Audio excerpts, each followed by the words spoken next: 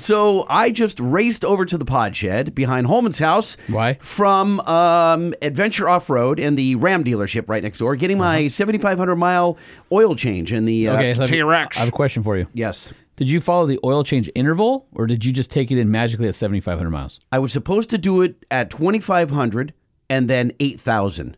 And I went at 17 and 75. That doesn't answer my question. So, yeah, I'm pretty close to it. That's not what I asked. Well, the modern vehicles tell you when. There's not a set mileage anymore. It just tells you on the dash. I don't go by that. That's what I was asking I go by the actual paper manual that is in my glove box. Yeah, okay. Hold on. Stop. Wait, I want to talk about this, though. No, what? What are we talking about? So the thing is that I was what all could be excited. more interested in more gifts from our listeners? We're going to get to that. Okay. I was all excited that I had free oil because, Banks has a partnership with AMSOIL. Okay. So here's me gleefully swiping a case of 12 quarts of 0W40 European fully synthetic AMSOIL off the shelf at work today. And I throw it in the back of the truck and I race down to Huntington Beach. And then on the way down, I go, wait a minute. That's not my viscosity. No, it is my viscosity, okay. 040. But I thought, why is it specific to European cars? Go to AMSOIL.com and I go, wait a minute, they have the Signature Series 040. I wonder what the difference is. So on the way down to Huntington Beach, I call Mark Nyholm, who's one of the engineers at AMSOIL. And I say, hey, I've got this European oil. Can I use it? He goes, well, hold on just a second. We also have Signature Series. That's more for your truck. And I go, what's the difference? He says, certain formulations don't calcify at low RPM. And I said, calcify at low RPM? He goes, yeah, some oils, depending on the formulation, can calcify and create detonation, which is bad, of course. Everyone knows detonation is bad. And he says that certain oils, European oils that they have, are made for high RPM. And I want one that's made for low RPM because a lot of the times, like with a supercharged engine, it'll lug. Like my engine will go down 80 miles an hour at 1,500 RPM on the highway. So he goes, you probably shouldn't use that oil.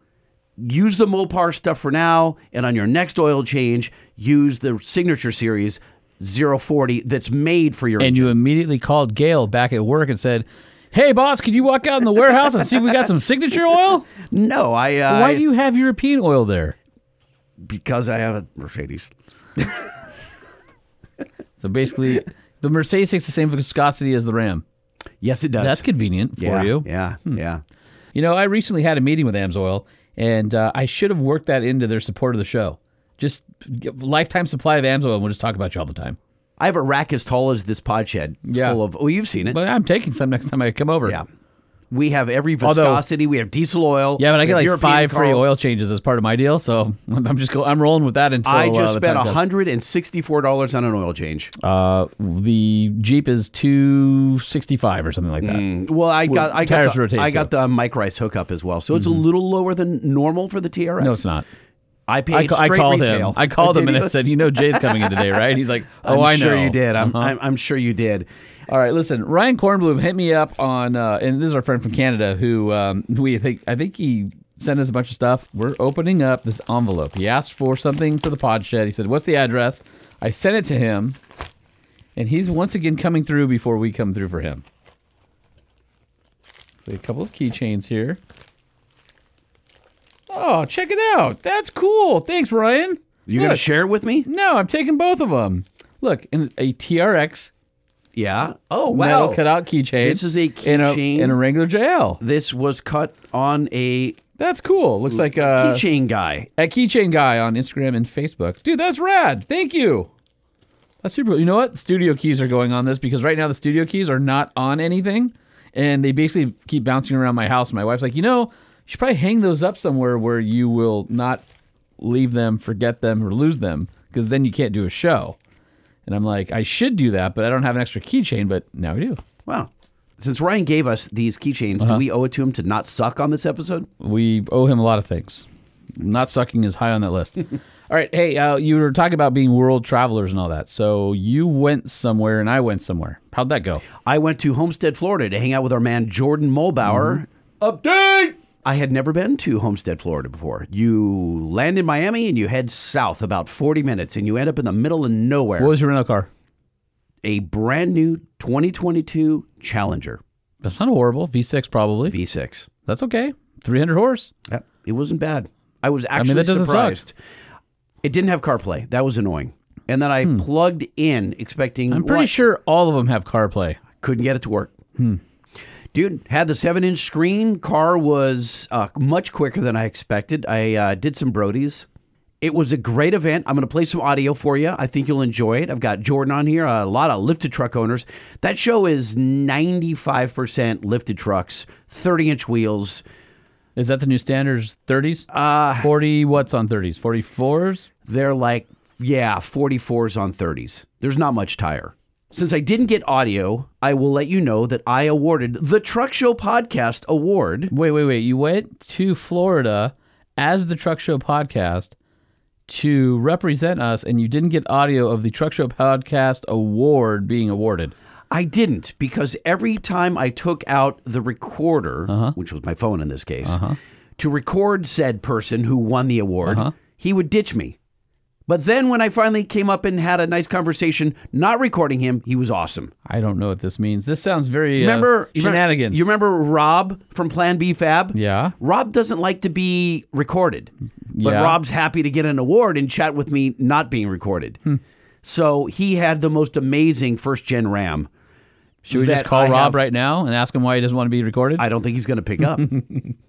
So I'll post some pictures of his first-gen Ram. It is absolutely stunning. You may or may not be a fan of the wheels. Is it the freshness? It is so fresh and so clean. So anyway, I've got some great audio coming up after the intro. But first, you went to Moab. I did, and I got a new best in the 392. A new best meaning... Miles per gallon. Oh, yeah.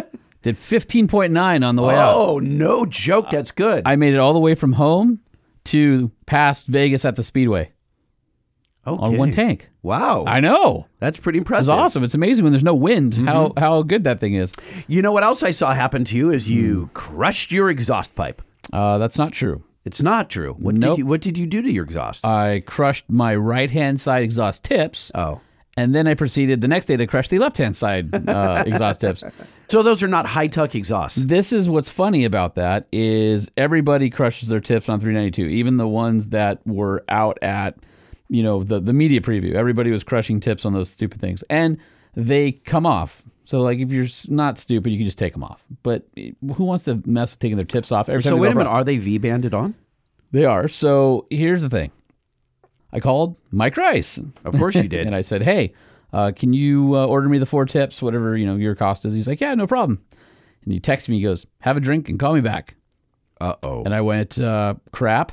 So I called him back. Take a guess at what 4 exhaust tips on 392 cost the dealer. 4 exhaust tips. You only have 2. You were buying spares?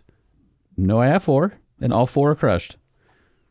Oh, because you have the cutouts. Okay. All right. How much are 4 exhaust tips from the dealer? From what I recall, yours were 304 stainless from the factory, and they're about 8 inches long. I say they should cost no more than $60 each. $600. Oh, what? What? $600. More Get than that. out. Yeah. Get the out. So I made some calls, and next week it's going to MagnaFlow for a new exhaust. Of course it is. Because that's what you do when you don't want to spend $600 on 4 stock tips. and they had offered an exhaust, and I'm like, I'll see how this one does, blah, blah, blah. But now I'm like, I'm not paying $600 to the dealer to have. So do I sense an interview with Rich over at MagnaFlow? Yeah, probably. Yeah, we'll probably make that happen. Rich has not. Oh, he has been on the show. No, he's been on the many show. episodes ago. Yeah. And people were asking, well, why not Borla? Well, David offered me an exhaust, but their bends interfere with the rear suspension. So if you have piggyback shocks like I do, it won't work. So, and Rich had invited me to test their exhaust a while back, and so I'm taking him up on it. It's actually a really, really high end, very nice piece, and their tips are tucked up higher and they're closer to center line. And most important, they don't come crushed. They don't come crushed. So anyway, I'm trying to get that done before I head over to Overland Expo because my Jeep will be in the AEV booth. So that's humble brag. Super important. So anyway, my trip was 1,695 miles Took me 39 hours and 19 minutes of driving. Well, that includes all my off-roading and stuff. I so for a second thought you were going to say it was $1,692. No. It's probably as close to and that. Fuel and parts. Including the day where I averaged 6.7 miles per gallon, my entire trip, 15.5.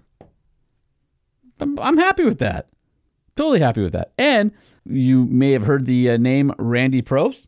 Yes. So Randy, one of the most famous championship U.S. Race drivers in the world, rode with me one day on the trail. He had never been off-roading before. Nothing like crawling up waterfalls and stuff. Wait. So how's that possible? So the whole He's done day, every kind of racing. So the whole day, he and I were talking about how to off-road. I was teaching him how to off-road. It was super weird.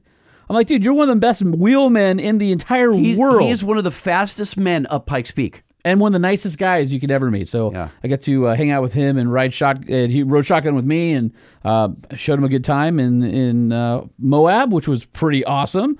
And I think I have a lifelong friend now. Do you really? Yeah. Did you get his cell phone?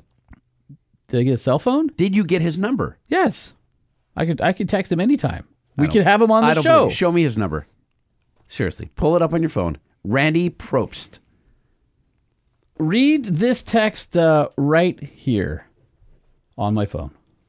All right. This is wow. I've never seen so many people in a group text before. That was all the people at the Bilstein house, which is a whole other story.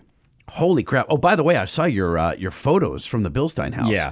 You had like YouTubers and Instagrammers. We had Alex and like Choi. We had racers like Cade Rod. Tell me you asked Alex Choi, who's famous for his crazy supercars. Mm-hmm. Did you have a discussion about No, but I got him drunk. His Tesla? No, I have a picture. Not his Tesla, but the Tesla that nosedived? I got him drunk and I have pictures of him hugging a shock on a couch. A shock on a couch? Yeah, he was snuggling with a 5100.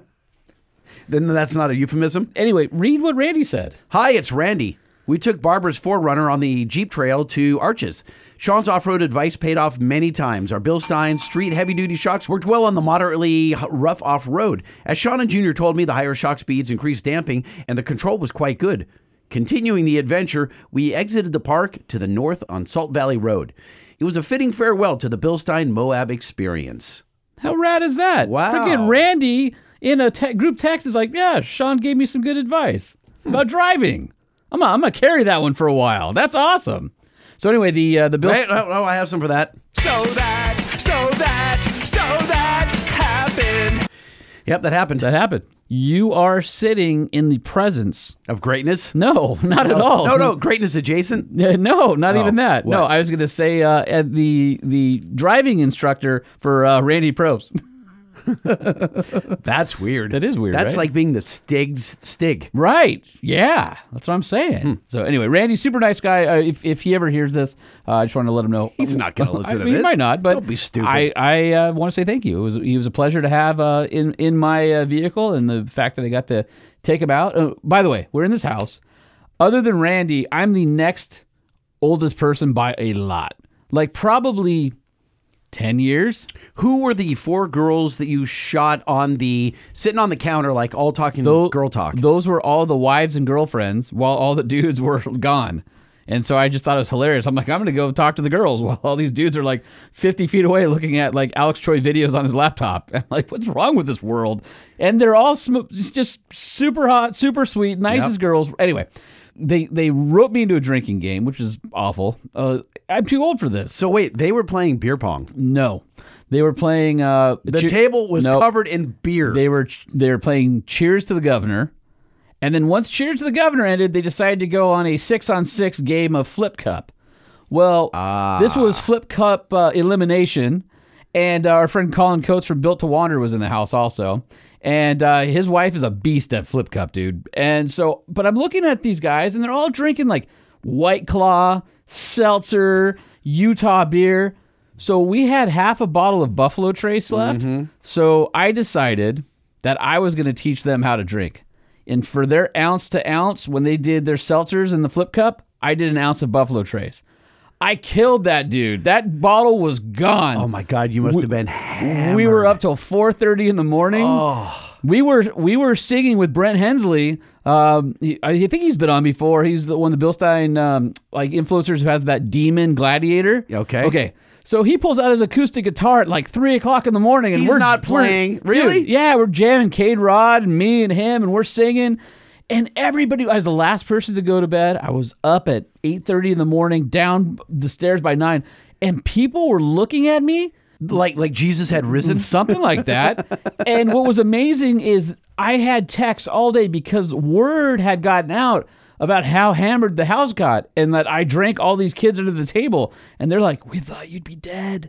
And like on my phone's like, bling, bling, bling, bling, all these little texts come in. It's like, dude, I heard about last night. You're a beast. And then I had somebody go, are you alive? Are you in the hospital? And I'm like, no, it's normal. So like people saw me in the morning and they're like, no, it's normal is your quote. Listen, this is what I had to teach the youngins. They're like, dude, I can't believe how much you drank. Oh my God, dude.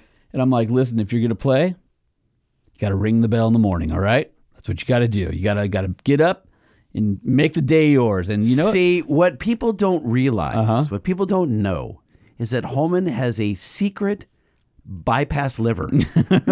No, I mean, I guess it's just I drink enough burp. Like, listen, so I haven't really pushed the limit in a long time. Let me tell you, I'm not going to do it again. That may be the last time ever. But just like Toby Keith, I'm not as good as I once was, but I'm as good once as I ever was. Yeah, that's what that was right there. Dude, all of them wrecked. Absolutely wrecked. They all look like death. And me and the next one, I'm like, woo, sun's out, let's go wheeling.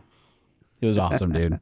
I was pretty... I was, you showed up the youngins. Dude, they're looking at me like, dude, the old gray man, he can drink. And it felt good to win one for our generation. That's an interesting achievement, by the way. We're out drinking like 20 and 30-year-olds? Yes. Yeah. Like I said, I won't be doing it again. That may be the last time. But damn it, I went out strong. You had to. How many Tylenols did you pop? None. No, I just drank a bunch of water. All right, I'm going to show you a picture right here. And I need you to explain what this picture is. That was later in the night, but what does that look like? Oh, let me hold this right here. All right, I see 4 cans of something. No, the bottle. Oh, the bottle. That's a bottle that is about 1/5 left in it. That's the big bottle, though. Okay, that wasn't the big a little bottle. Okay, that's almost that all was the way that was gone. like halfway through the night. This is how it ended. Oh, by the way, here's Alex on the couch, drunk and hugging a shock, which is there it is. Super funny. All right, there it is. Died a hero. Completely empty. Oh my God, Buffalo Trace. Oh, so good. I have a headache just looking at that Yeah. photo. Well, God, I don't know how you did that. But you've trained. I've trained. You're a professional athlete. Listen, when people look at me, they don't see champion. But that's how I get you. I sneak in quietly and schlubby on the side, and then I go for the kill when you're not looking. You are the sleeper. I definitely can sleep some. Yeah. You know what I mean? He's the undercover drinker. That just means napping, by the way, at our age. All right, we should get into the show. Why? It's only 85 minutes long. This is going to be a long one, too, right? I think you have all sorts of stuff from Florida Truck Meet. And we don't have time for it. Oh, all right. Push it off to the next episode. Sounds good. We're done. See you guys. Thanks for tuning in. No. We have sponsors that we need to We take sure care do. of. All right, we got Nissan. And by the way, would you guys... Don't even tell them to stop. Don't even. I knew you were going to say that. Don't. I listen, didn't. you I guys just have been- said you guys. You guys have been frontier spotting the crap Oh my out of God, our dude. out of our email. Please keep doing it. Let me just do a couple here. Sure. Okay, just a couple. I should be the one complaining. Look at this. Look at this list of all. Look at these lists. Look at this. Okay. I printed out the Okay. dozens and dozens and dozens. Okay, of, calm down, of, Lighting. of physical mailing Right, addresses. you started to send this. stickers You to. can't complain about it. I'm not. You are. Shh. Chris Myers. The other day was the first time in a while my wife is driving and not me. Wouldn't you know it? I seen 4 Frontier Pro 4X in the same color in under 24 hours. Took a few pictures of 2 of them. Hashtag Frontier spotting. And yeah, buddy. That's from Chris Meyer. And then we have Kevin Carroll. Hey guys, don't know if you stopped this campaign yet, but here's a pic of a pretty sweet looking Frontier from the windshield of my less than fun to talk about work car. Great show and 5 stars. Then we got one here from Joseph Barbarino. Frontier spotting. On my way to Costco, listening to the Truck Show podcast and decided to look for some Frontiers. On my 5-mile drive to Costco, I saw 5 Frontiers. All pictures taken from the front seat of my 89 F350 Fummins. I sent you an email about a couple years back when I was building it. Here's a picture of it with my 4Runner up in Big Bear. Bonus Nissan mini truck. Here's my address. I mean, just on and on. How about David Turry? I got my stickers, and I put one up on the beer fridge for everyone to see. How about Colin Eberding? Frontier spotting. Hey, boys. Greetings from the north. Here's one of hundreds of Frontiers in Canada. We love these trucks. Can you guess what I'm driving? Your podcast is on top of my playlist. He looks like he is... Ooh, that's a big, tall mirror. That's going to be a semi-truck because he's really high off the ground, and it's very vertical. Hard or to say van. from that photo. Might be Yeah. a transit van or something like that. Maybe it's a van. Robert Wimpy says... just his address. Sends a picture. It just sends his address. Robert, you gotta give us a love here. How about our friend Justin Gore? Hey, fellas. Justin, your favorite Subaru owner here, attaches a pic of the new Frontier with that kind of goofy sport bar taken in lovely Manhattan Beach on a post-rainy day. Insert California pompousness because it's such a nice day. From the Banks Pedal Monster-powered Forester Wilderness. If you all feel inclined to send a sticker, address is below, even though I still have one from my visit with you guys at the old studio. Anyways, you tour awesome. Keep up the 5-star work, and yeah, buddy. Yeah, buddy. We got Nicholas Satano, Frontier spotting. Hello, Liberace and Houdini. What? You're Liberace. No Yeah. way. I listen. Oh, to wait a minute. Hold on a second. Houdini hides things, so I don't know. I'm hiding my affliction for bourbon. Hello, Liberace and Houdini. I listen to the podcast on my commutes to and from work, and y'all keep me very entertained. Today, as luck would have it, you were talking about the Frontier Pick Challenge at the exact same time I was passing a truck full of them as I was crossing the Illinois border back into Wisconsin. It was like it was meant to be. I'm an avid diesel enthusiast, which is how I found your show, so I love guests like Gail and Corey. I'm on my 4th D-Max now, currently driving a 22 Denali 3500. It's my daily and also used to tow our 5th wheel. How's that towing episode coming along? Oh, by the way, talk to a representative at Kurt at Moab. I might be lining up a tow episode. That's what Kurt told me, and then I know, they lied. But I found the vice president. Oh. So he said, hit me up. I'll get my people. Did you get his actual phone Yes, number? and his card. 2 cards. The one from the mothership and the one from the brand. I got 2 emails for the dude. I think both lines have been I'm disconnected. going to track him down. He says, a fun fact for the show is at 997 reviews, I took my wife's phone and gave 5-star reviews, then drove to my mom's house and used her phone for a 5-star review before using mine to cast a 1,000th review. 5-star review. Yeah, buddy, I'd love some stickers, but I won't hold my breath. Lightning. And then he says, Don't do me dirty like that, dude. I've been mailing them out every single morning. Well, That's the first thing I do. Listen, Nick then says, thanks and keep up the good work. He says, P.S. We don't have Whataburger or In-N-Out here in Wisconsin, but we do have Culver's, which we know. And he says it's better anyways. It's top 5 for me. I'll happily take my butter burger with a side of curds any day. Same here. PPS, want to hook up a fan with a Banks discount? Well, you know what you do. You slide into Lightning's DMs. But, dude, there are another 30, and I'm not going to go through all of them. Frontier Spotting, we'll save them for other episodes. But, dude, you guys have been hitting the Frontier Spotting hard. Bring it. So now that you know how many are out there, don't be jealous. Be like those other Frontier drivers. Go pick yourself up one. You can head on down to your local dealership, or you can head to NissanUSA.com where you can build and price the Nissan Frontier that will outdo all those other Frontiers out there. Just occurs to me Yes? that there's probably a Frontier owners Facebook group, and they're talking to each other going, have you noticed people are photographing us? That would be funny. What's up with everyone taking their phones out and shooting photos of us? I mean, we have a lot. We definitely have enough where we could bother some people.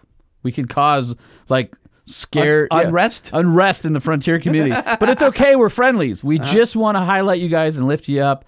Listen, if you need a bigger truck, you got the Nissan Titan or the Titan XD, 5-year, 100,000-mile warranty, and also in my driveway again, if you'd noticed. The blue one, sitting back. there just as I pulled up this Yep. afternoon, I thought, why does he have the Titan again? Why not? That's Holman 2, Lightning 0 for the Titan. And I have it for a while. What does that mean? I don't know, but you can go to Nissan USA and build and price one for yourself, Lightning.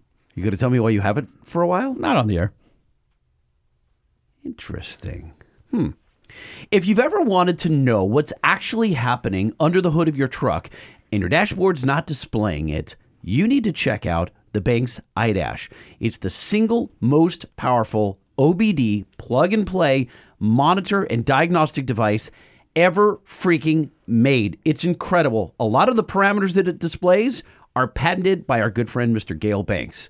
It'll display hundreds of parameters across its 5 customizable screens. You can view up to 8 parameters per screen, and it plugs into any vehicle 2008 or newer. If you're curious about what's happening under your hood or any of your drivetrain, check out the Banks iDash at bankspower.com.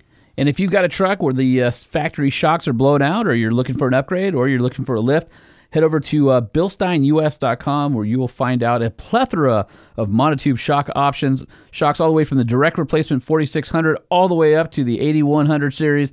everything in between. Bilstein's now in their 150th year, and they even got a new logo to freshen up the brand, but that doesn't mean that they've got old technology. Soon you'll be able to get the brand new DSA Plus 60mm 8112 with the dual speed adjusters. Damn. They've got a new JL kit with springs that gives you a 1-inch perfect for 35s, and here you can huck it.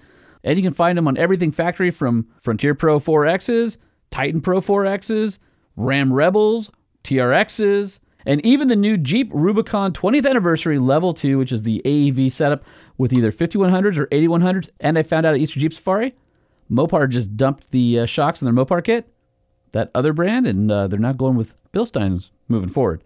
Comfort and durability are the name of their game, and they don't compromise on control either. Head over to BilsteinUS.com. The Truck Show. We're gonna show you what we know. We're gonna answer what the truck, 'cause truck rhymes with the Truck Show. We have the lifted, we have the lowered, and everything in between. We'll talk about trucks that run on diesel and the ones that run on gasoline. The Truck Show, the Truck Show, the Truck Show. Oh, oh. It's the Truck Show with your hosts, Lightning and Holman. And I turned your mic almost all the way off, and I could still hear you. What do you want to get to first, Mr. Holman? You want to jump into Florida Truck Meet? Yeah. Do you have anything? I mean, you said you went there. I'm not sure that you actually did anything. I did. Hardly saw any photos from there. No, it's not true. I posted a lot. I'm like, hey, Lightning, go get some business for us. And you're like, I didn't talk to that person. I talked to a lot of folk, and I started with Jordan. Jordan Mole Power Update!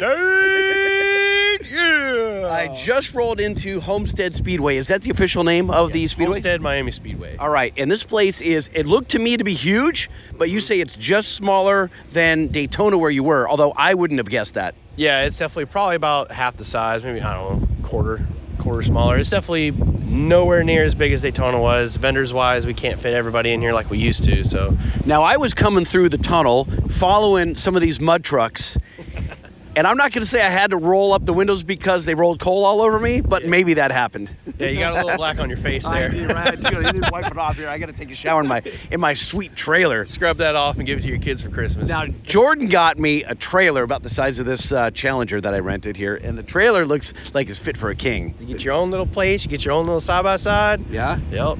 Too bad Sean couldn't be here. If Sean was here, we would have had to upgrade you and do a bigger camper and nicer. Oh, yeah. Oh, I would have put him in a tent. How was your camper? It was brand new. Uh-huh. It was about the size of the pod shed and had all the amenities, and I was stunned that the mattress was comfortable. Because they're always rock solid and like 10 millimeters thick, and they're just awful. And this was really comfortable. I think I slept in one of the mornings to like 11. And I'm like, hey, there's a truck show going on outside. We were around the backside. It was peaceful. You must not have been drinking the night before. Not much. I didn't drink much. No one I was with was drinking. But you still slept till 11? Lightning, sometimes you got to get up and ring the bell, okay? Yeah. I was excited that Jordan, who is your fellow brown water drinker, was going to teach me a thing or two about it. Didn't happen. I said, hey, are you going to teach me about bourbon and whiskey and the differences and teach me some snobbery? No. Why? Why didn't it happen? Did he leave you alone? He didn't toilet paper your trailer in the middle of the night? He just sat there. Didn't drag you out or anything? None of those things. He just sat there in his like Barca Lounger reclining chair, whatever the hell, his lounge chair in front of his trailer, and he drank, and I had a sour, and we chatted, and it was fun, but we just didn't. No, it's lacking. Yeah. Oh, right. Like, remember, he was Mr. Bougie. I had a rooftop tent on his last Jeep, and now with a 392, he fell off one time and was like, "I'm never doing this." Well, it was the middle of the night, and like you get old and you have to pee a lot, right? So, or he's drunk and whatever, and he doesn't like climbing up and down. Plus, apparently you can't put a tent on top of the 392, like safely. So now he's back to tent camping on the ground. You know, none of that's true, right? It's not. That's what you told me. No, it's not. You could put a rooftop tent on your 392 because it wasn't. No. It wouldn't hold the weight. You don't listen to me very well. I've never said that. What's the reason? No, I said I don't want to drill through the roof of my nice painted roof and I don't want all the creaks and cracks that come with it. I want a nice, quiet thing. Now, with all this power, it's probably better not to have that higher center of gravity, but it's not unsafe. If there was a good roof mounting system for the JL that wouldn't crack the top or make a bunch of noise, I would totally be into it. So if you drilled holes and it made a bunch of noise and it cracked, it's unsafe. So I'm somewhat correct. Just making similar. I'm truth adjacent. I hear the words, but they're not making sentences. Tell me what to expect tomorrow, Friday, here at Homestead Speedway for Florida Truck Meet. So our Fridays is like a hybrid of vendor move-in day plus show day, because you've got the vendors that didn't show up today, obviously because it's Thursday, it's a work day, so everybody's trying to get stuff done. It's going to be a little hectic in the morning trying to get vendors placed and everything, but Come on now. I did Thursday to freaking Monday. You know how many days Holman did? 0. Let's see. I did Friday through Saturday. Last time. No, I meant at Moab. Well, at my event, Florida. I was there for a week. Florida Truck Meet. You did 0. Listen, sometimes we have to divvy up the responsibilities. If Jordan wouldn't have picked the one weekend I can't go, sorry, Jordan, no, he called me. I said, listen, that's the one time I can't go. I've got obligations to Moab, dude. How is the community different down here? Because South Florida, very different than like Daytona. It's just culturally, it's different, right? Culturally, it's different. It's super welcoming. Everyone's very, hospitable. I love the people down here. Well, I didn't sense that in Daytona they weren't hospitable. I know you had different dealings with like the city council, but like when I was driving around the townspeople seemed like they were welcoming. Is that not true in Daytona? In Daytona, it was definitely 50-50 shot, when you come up to people. Down here, it's almost guaranteed every person's going to be nice to you as long as you respect them right off the bat. That's why I told people, I'm going to keep coming to this show, coming to this area from now on, whether I get Daytona back or not.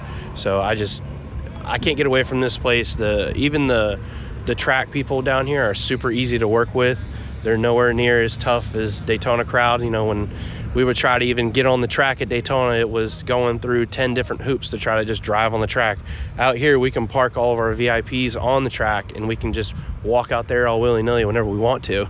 So I can lay down on the checkered on the start-finish line like I did last year? Yeah, nice. We can bring some whipped cream out there. You can, whatever you want to do, Jay. I don't know if I want to do the whipped cream thing here, but we'll see. So you said down here everyone's welcoming. What about the truck scene? How does the truck scene differ, or is it the same crew just coming further south? Because for those of you that don't know Homestead, I feel like we're only 50 miles from the southern tip of Florida. Is that right? Yeah, so 30 minutes down the street, you're in the Keys. I mean, crystal clear blue water, even outside. I've never been to the Keys ever.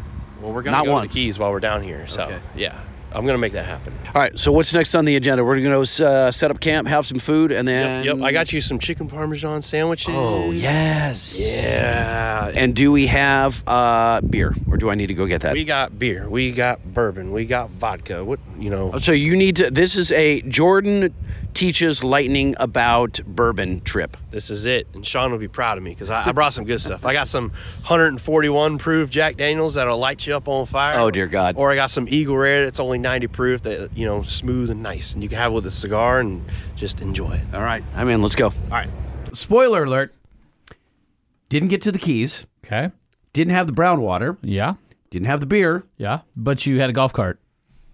I did have a Kubota, and that was cool. That made me happy. So I didn't need any of those other things as long as I had the Kubota, and I was just hauling ass doing my little 25 miles an hour by myself. That was cool. Did anybody recognize you? Nope.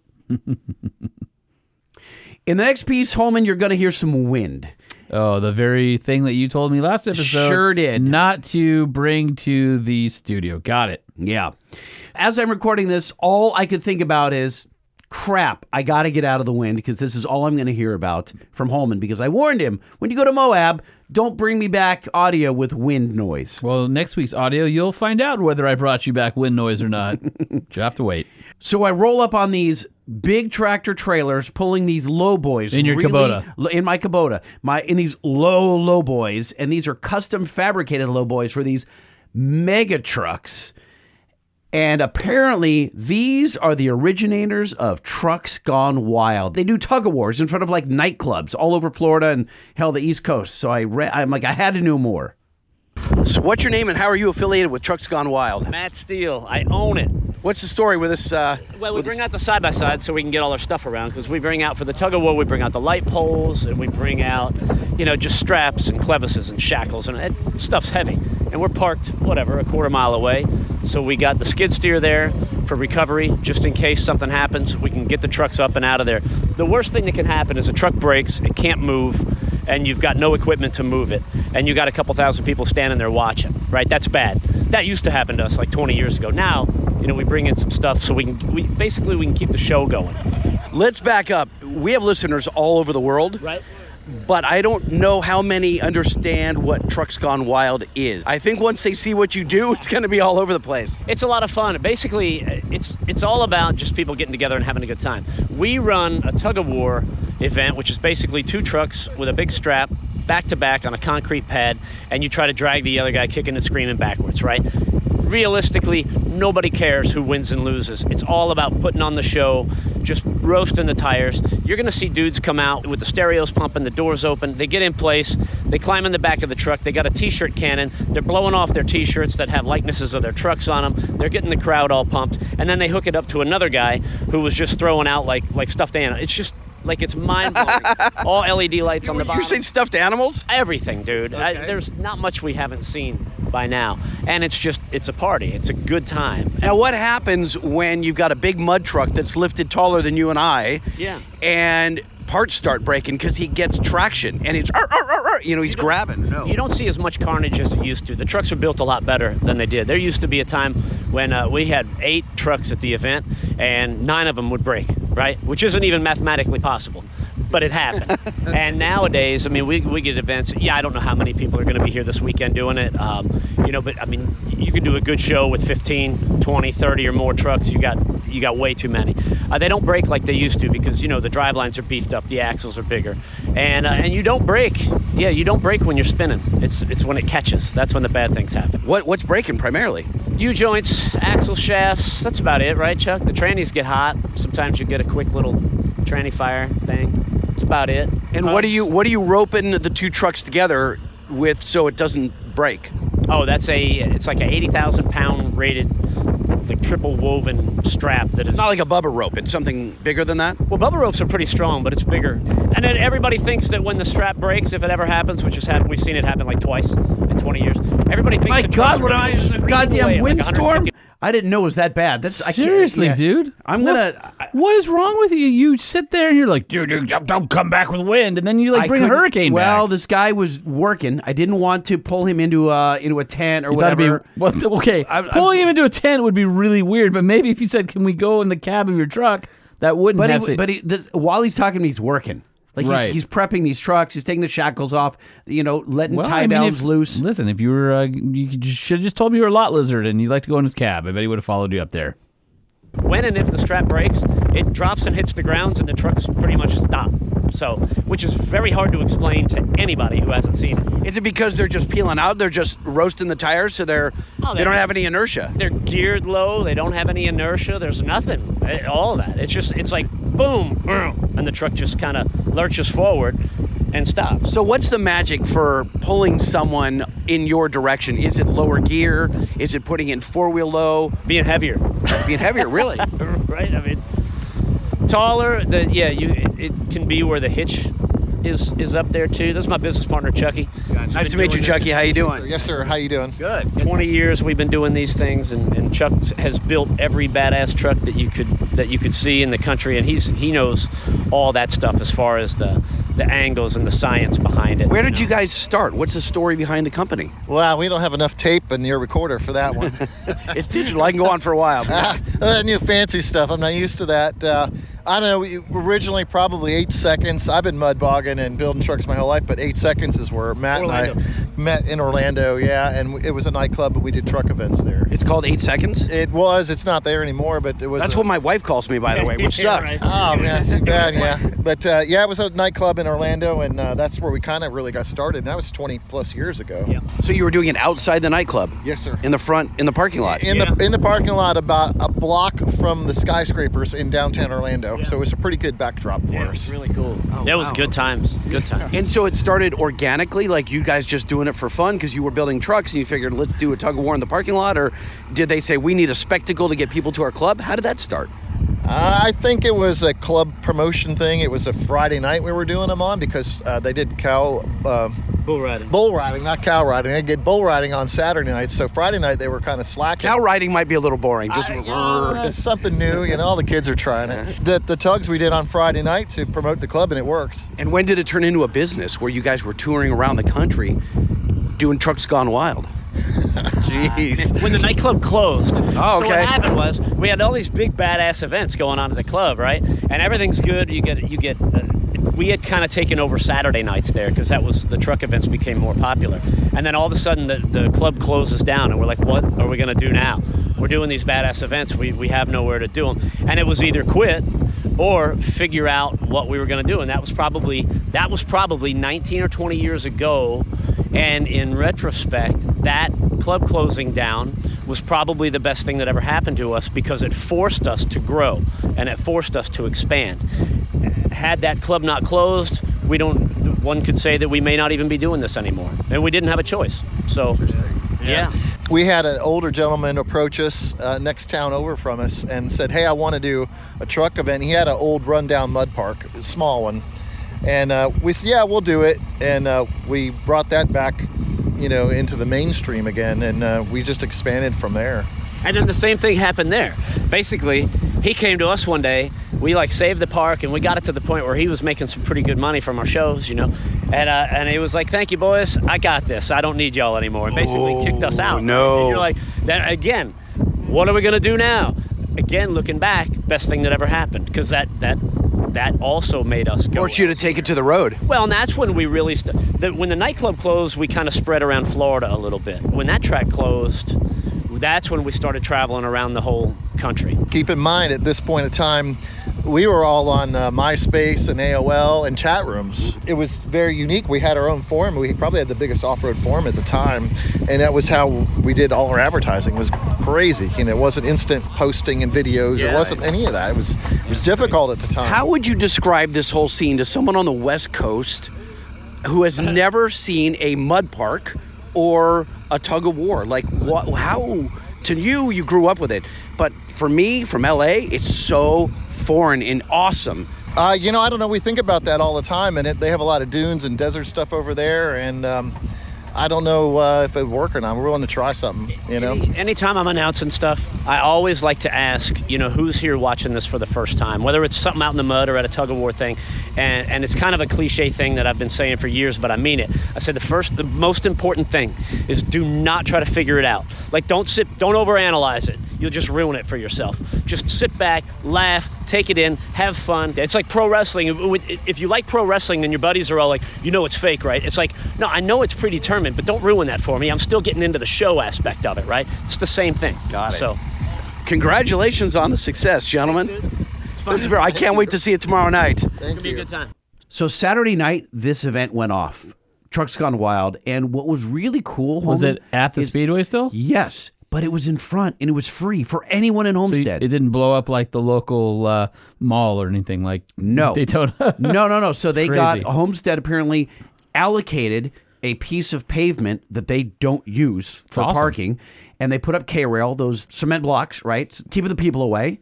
And they had, my God, 20, 30 trucks, maybe more, big, small. They had a couple of utility trucks, just Ram like chassis cabs, pulling other trucks, gas, diesel, guys rolling coal, guys running clean. It was really kind of interesting, but it was like pro wrestling in that they were going back and forth. You pull me, then I'll let off, and then you pull me backwards. So and you go back, yeah. it's like watching the Aquabats. You're going to hear some music, but you're also watching a entertaining show. Yeah, 5 guys in spandex dressed like mermaids. 5? There's like 20 of them up there. They're dressed like Aquaman, right? Well, they're the Aquabats. Yeah. It's a live cartoon to ska music, kids. It's awesome. So this guy you're going to like. He's one of your people. So Holman, this next interview is of a guy in a field in a Silverado with a rooftop tent by himself way in the corner. And I thought, what's up with this guy? There's no one else here with a rooftop tent. Maybe he was part of the rooftop tent club and he was the only member there. Sure. Lightning here with the Truck Show podcast. What's your name? David Crane. David. This is the only rooftop tent I've seen out at Florida Truck Meet. Yes, I believe so. What's the story behind this Silverado? What year is this? 2011 Silverado, running on 40s from Pennsylvania. Drove all the way here. No way. 1,400 miles. What is it about this show? And we'll get back to this Silverado in a second. What is it about this show that makes it so special it's worth driving 1,400 miles to get to? My farthest one yet. Other than Music City, this is the farthest one yet. 2 years ago, I came to Daytona, camped out. But when I heard it was down by Miami, I figured might as well come down here and hit up Key West and slay a couple more bucket list areas. So what do you do for a living that allows you the time off? I work at a shop called High Caliber Motorsports, and I'm a union laborer. Okay. So I work on the pipeline occasionally. Tell me about this truck. It's complete. Is this Line-X? What is the material on the outside? Completely Line-X'd. Been Line-X'd for 7 years now. So you've got, it's not a tear graphic, but you do have a graphic in the Line-X, which is really hard to pull off well, and you've done it. Yes. Yeah, we wanted to get the effect of basically the green being torn off as if it going down the road. It was something random I wanted to do. Shop the Home in the front half of the truck is green and the back half is black, and right on the rear doors at a 45-degree angle is kind of a tear, but it's more of an organic tear. Does it look like what he's trying to do? Was it cool? It actually was kind of cool. It didn't look dated. It didn't look 80s. It looked fairly modern for a tear. Did it look like a dinosaur ripped it off? Yeah, it actually kind of did. It kind of looked very Jurassic Park-ish, that green and black.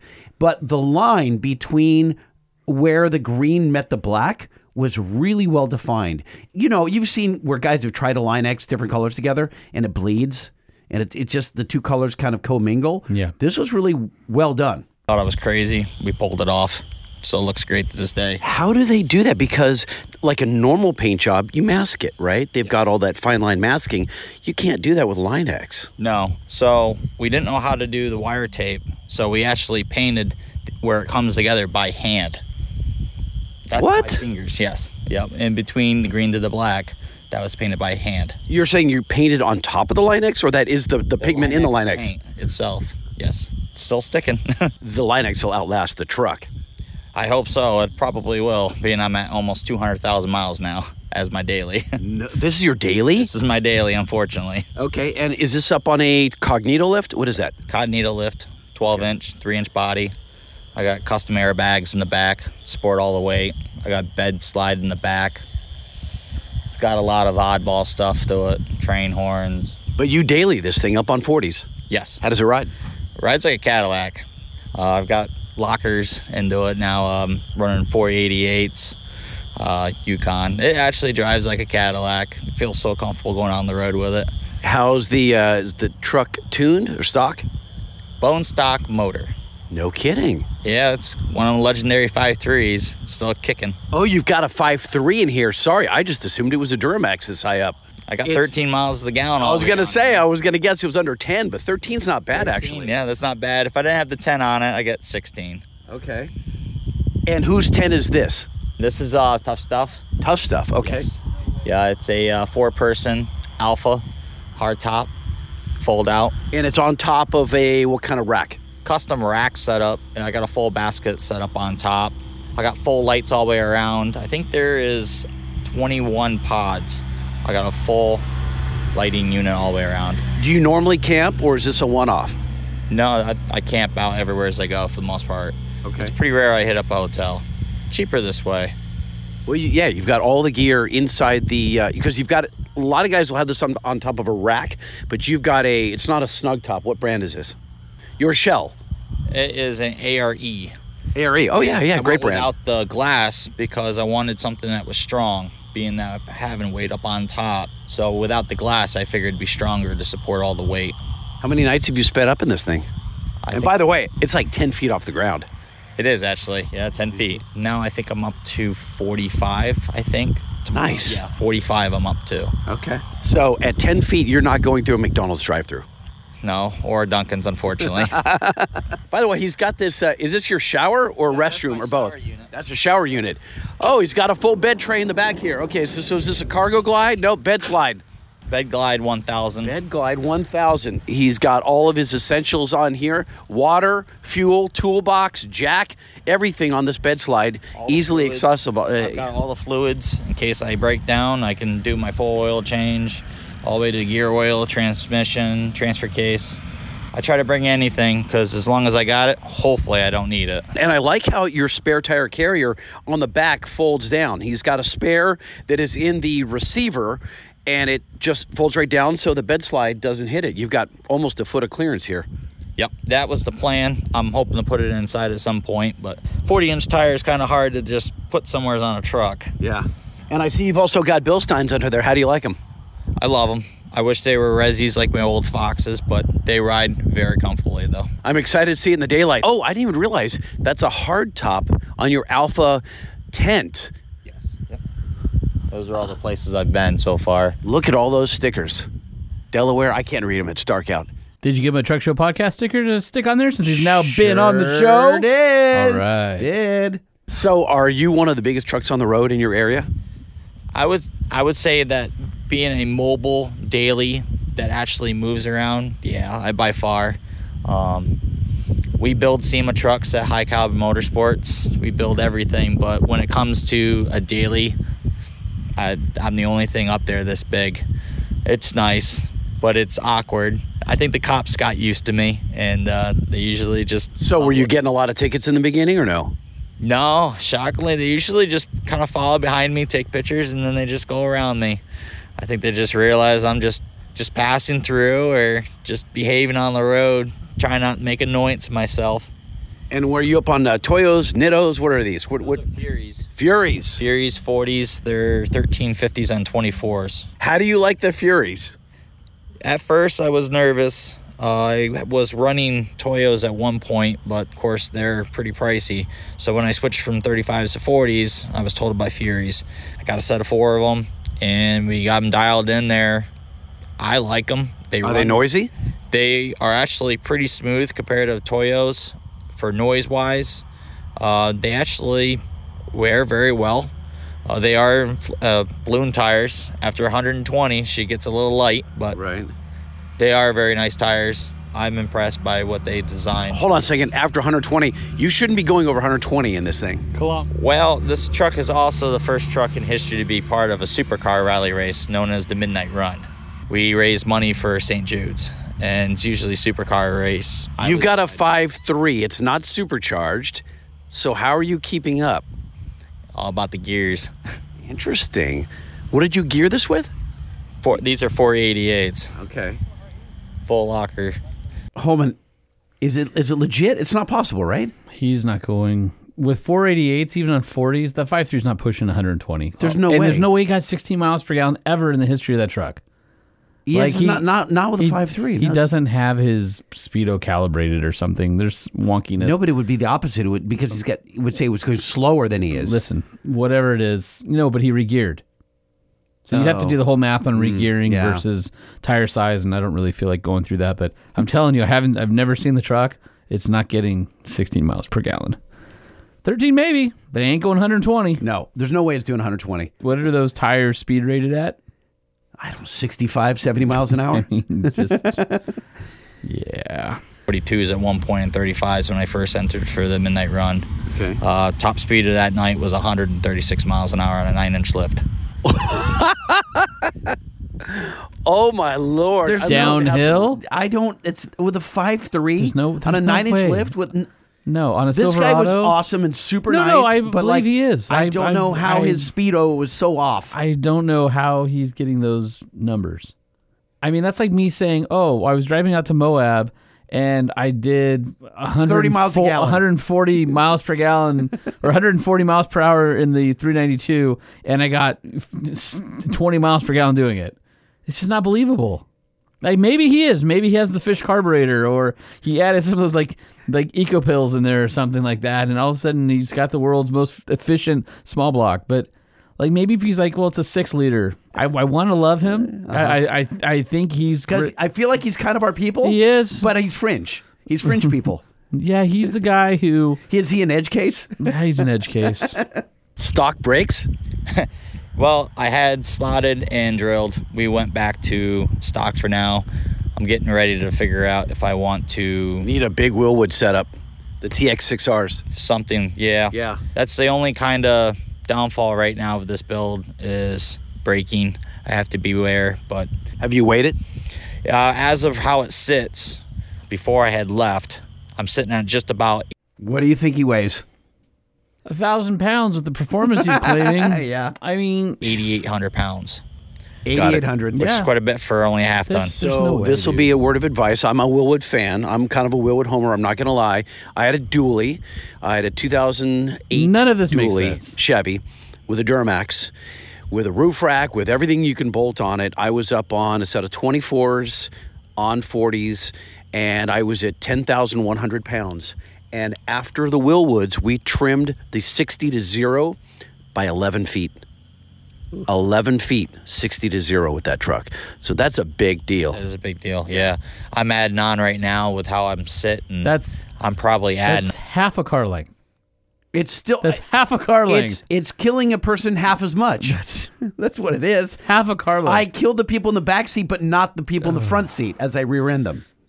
And let me guess. You have, obviously, you're talking about your old dually. Yeah. What was the fastest you ever got it up to? The dually? Yeah. Low 90s. Did it have more? Oh, yeah. It didn't have 120 miles per hour more, though. No. It would have done probably 105. Yeah. With way more power. Yeah. Oh, I was at 635 horse to the wheels. Yeah, with water meth. Just saying. Super tuned, big Garrett turbo. I got it. I'm just saying. Yeah. You had enough of that guy? Nice guy. No, I don't believe him. Mm-hmm. That's all.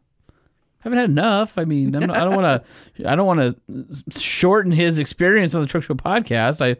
I love his storytelling, but I also know trucks really well, and it's just I've got the shenanigans light going off in the back of my mind. So all you can hear is no, it's just a warning light. It's flashing. We're sorry, the number you have dialed is not in service at this time. Again, it's just Try again. No, it's just the console. It's just got a flashing red light. Maybe it's a good time for me to mention that parents with small children listening. No, not that also. No. This place blows. It would if you're doing 120 and 8,800 pound half ton. So what you're saying is that ain't true.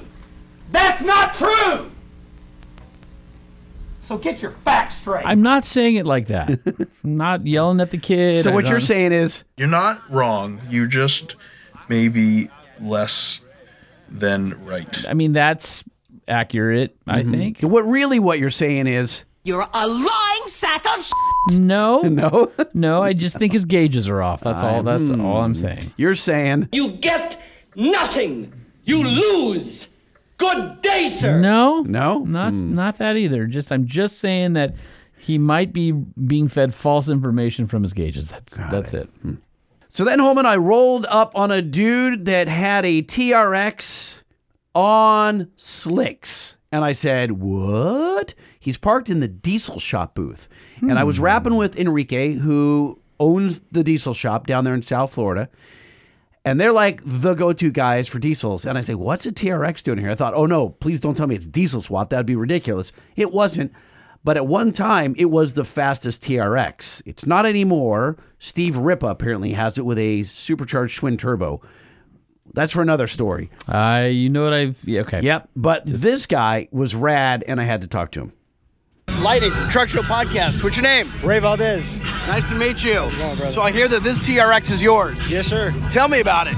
It's 21 TRX. Sounds like I'm in the middle of Mardi Gras, doesn't it? What? Border blower, upper pulley, lower pulley, injectors, headers.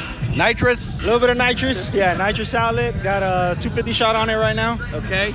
Yeah. Now, I'm told that this is currently the fastest TRX in the country. Is that true? Because there's a couple of guys all vying for that title right now. No, actually, the fastest ones right now is Rippertune. They just got it about 2 weekends ago. Okay, yeah, okay. Turbo setup. Yes. Badass truck, you know. So are you trying to beat it? Oh yeah. We're coming for them, brother. Yeah. You know, we got the crazy weather down here, you know. So like I'm running in 1800 DA, 2000 DA. So we're gonna try to do some traveling and get some of that cool air, cool air. And, yeah, because the humidity crowds out all the oxygen. Then you got the high temps.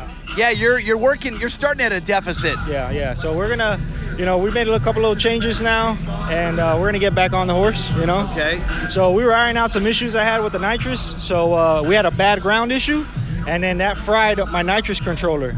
So since January, every time I've gone to the track, we've been like, we just figured it all out. Okay. And so now we're gonna get back on the horse and chase some good weather. Stock internals. Stock internals, yeah. Built really? trans. I broke the trans last year in January. Actually in Orlando Speed World. Broke the E-drum, so it has billet parts in it, but it's still a factory trans, just built a little bit stronger. Okay. Simple Speed and Trans did that. Still stock motor. And we finally got to dyno it last week before Streetcar Takeover, and she made 1147. 1,229 foot-pounds of torque on the 250. To the wheels? To the wheel on the 35s, not even on the slicks, because when we first got the truck, I've always dynoed it on the stock tires. So the big 35s, they take a lot of power. So I wanted to make sure everything was still fine. We threw the 35s back on and made 830 blower only and picked up 311 on a 250 pill. So super excited about Holy that. mackerel. Yeah. Now, tell me about the tire setup. It's slick. So you're running Hoosiers. Yep, Hoosiers, right? 325, 45, 18. It's kind of the standard setup everyone's running pretty much. It's like the biggest tire we can find, So the TRX with the brakes, the issue is we can't put a 17-inch wheel.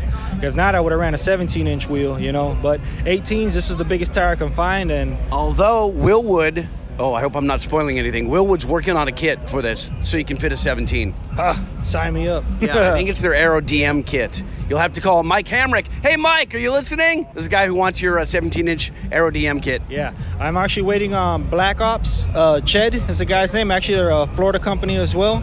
They're working with Swift Springs. We're supposedly having the first set of lowering springs made for the TRX. So that's going to be... I would, if they don't come through, knock on the door of IBOC. IBOC? Okay. Yes. Yeah, I'm looking for anybody. We're willing to do. They're aware now of the situation. I had a conversation with their marketing director and said, you guys need to know that there's a lot of guys. Yeah. There are more TRXs, I think, on drag strips than in the desert. Correct. I think so. It's you don't have to wash the truck as much after you're done drag racing. You go mudding. That's a good 3-4 hour washing process. You got to really love it. And I'm in Miami. There's nowhere to go off roading over here. I get that all the time. Like, oh, you got the wrong tool for the.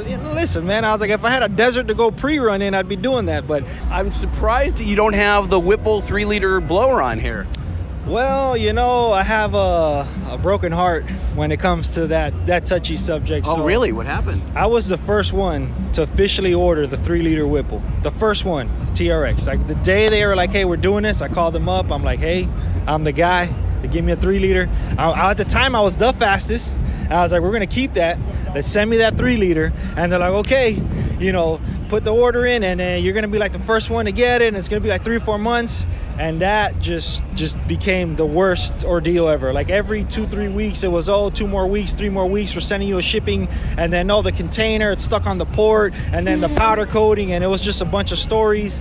And then finally in December, I just told them, you know what? I don't even want the damn thing no more. Like, forget it. So I just filled up. I said, more nitrous, man. So no Whipple truck has gone faster than me yet, all right? Yeah. And we're, By the way, that's a great supercharger. Yeah. It is a great supercharger. It's ported by Kong. She makes 830 blower only. I got 16,000 miles on the ported blower. And we thought, she was maybe a little tired or something. I've at least 100 bottles of nitrous I've gone through this thing. This is my race car. Oh, really? Okay, is it a daily as well or no? 100 bottles of nitrous have gone through that engine. You haven't even had 100 bottles of Metamucil. What's that supposed to mean? You're just getting up in age and regularity's a issue. I don't even know what that means. You will. No. It used to be my daily, and then you know how that goes. So now I got the new daily for the daily. But what's the new daily? I gotta know. 22 F450. Oh, nice. Yeah. I was gonna I was gonna tow it. When I broke the transmission in Orlando, that was when I decided, okay, I need a daily, because I was 4 hours from my house. I had a broken transmission, and I had a truck and a trailer to get home, and a broken truck. Ouch. So I was like, okay, we're gonna have to figure something out. And thank God, Sipple, John Sipple, he was out there. I never had met him. First time I met the guy. Some guys in the Hellcat community, they're like, hey, go over to this guy's trailer, knock on his door. He's like what, Mr. Hellcat? He does all the transmissions, like he does performance transmissions. Okay. Trans out of North Carolina or South Carolina. In the Carolinas, okay? Don't kill me on that, John. Sorry. And I went over to his trailer, and he's like, look, I'm going to check something out. We might be able to get you on the road. We might not. He put the truck on the computer. He's like, all right, kid. Good news is what broke is broke, but you do have 1st, 3rd, 5th, and 7th. So, you can limp it. He's like, hey, if you drive to the gas station, you feel comfortable. He's like, you can drive this home. So I literally drove to the gas station. And I'm like, hey, as long as I change the gears and skip the gears, I'll get there, Okay. So I drove my 3.5-hour ride, 7th gear, cruise control, 2,000 miles, 2,000 RPM, made it back home, no problem. And then I put the truck on a flatbed, sent it to Sipple. He was a nice guy. He didn't have to do that. And he gave me the full-blown billet stuff, converter. She's ready for war. He's like, you're never going to break this one. So now, I got the built motor at home. Oh, so you got a built motor that's going to go in this now. Yeah, okay. Fully built 411 MMX, ported heads, big cam. We're going to keep stock blower, 500 shot of nitrous. We're just upping the nitrous. A 500 shot of nitrous. 500 shot of nitrous. You're going to dance a little bit, So what happens? I got to know. You're going down the track. Where do you squeeze? I actually have it on a timer-based setup right now. So I have it on a 1.5 second timer. So as I leave, it starts at 0, and then in 1.5 seconds, I get the full 250. And then it's just hold on. And it's all pedal activated, safety switches and all that stuff. Now, all-wheel drive all the time. All-wheel, yep. Right? It's going to go straight as an arrow unless something breaks. Right. I've done 1.4 660 foot at 6,331 pounds with me in it. Here's the deal. This is the real tricky part. Everyone claims weight, but no one's been on a scale. Okay? Like the last one that went like a 9.7, 9.6. Those guys said they were 6,300 pounds. That's hard to believe, okay? They got no bumpers, no exhaust, This, I just took out the passenger seat. It's in there now, but I took out the passenger seat for the last event to weigh it. And with me in the truck, I got it down to 6,180. So there's potential there, I feel like if I could break into the 5,000s, 59.99. And that's my recipe to get the record back stock motor. Okay. Because power-wise, I believe we're there. I just got to bring in the nitrous a little bit earlier and let her eat. Who did the tuning? DSM Lights. I've been with him. He's down in South Florida. I reached out to a couple other big-name guys, and they're just kind of busy, and I know the type of guy I am, all right? I need that track support. I'm calling 10 times a day. I call you when I get to the track. I'm sending 10 logs, Like, I need my time, So I went with my local tuner, and 22,000 miles, original motor, bombing it with a 250, and she's holding together, so he knows what he's doing, Nice, That's my man. What do you got here? This is our nitrous controller right here. This is what sets up all the fun, We've got different type of ramps. I believe since I was on the dyno last, this is RPM base. You see it coming in, That's how I got the nitrous coming in. When it goes all the way to the top, that's, full 200. So right here, I don't got it spraying until 5,000 RPM, the whole 250. That's all the stuff we get to play with at the track. We bring it in earlier. So and this red button down here? This red button? Oh, This is the fun button right here. That's the purge? Oh, nice. Yeah. Big purge button. Fun button. Yeah. So I got them out coming out through the vents right here, Yeah, I saw that in the gills. Yep. I used to have it coming out the hood, right? But I hated how it looked when the hood was up.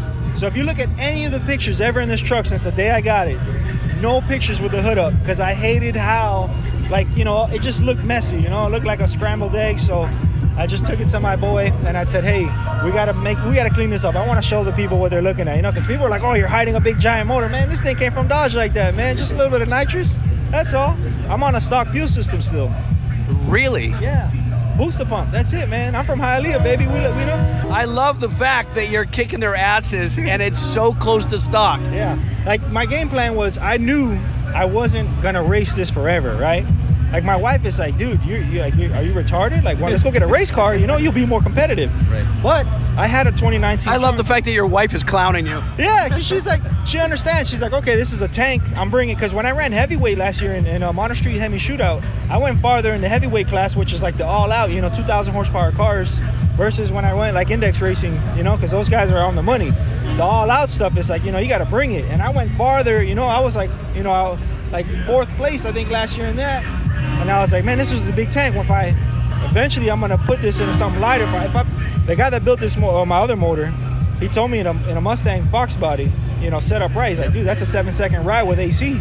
I'm like, damn, I'm over here struggling to run a low 9. Yeah. So the weight is a big deal. But it's a tank. It's a 6,000 pound truck. But also it's something different, And I started the pole was low, like. When I had the Hellcat, I wanted to go fast, but everybody already went fast. I got this in January of 19 or 21. I'm like, oh, I could be the fastest quick.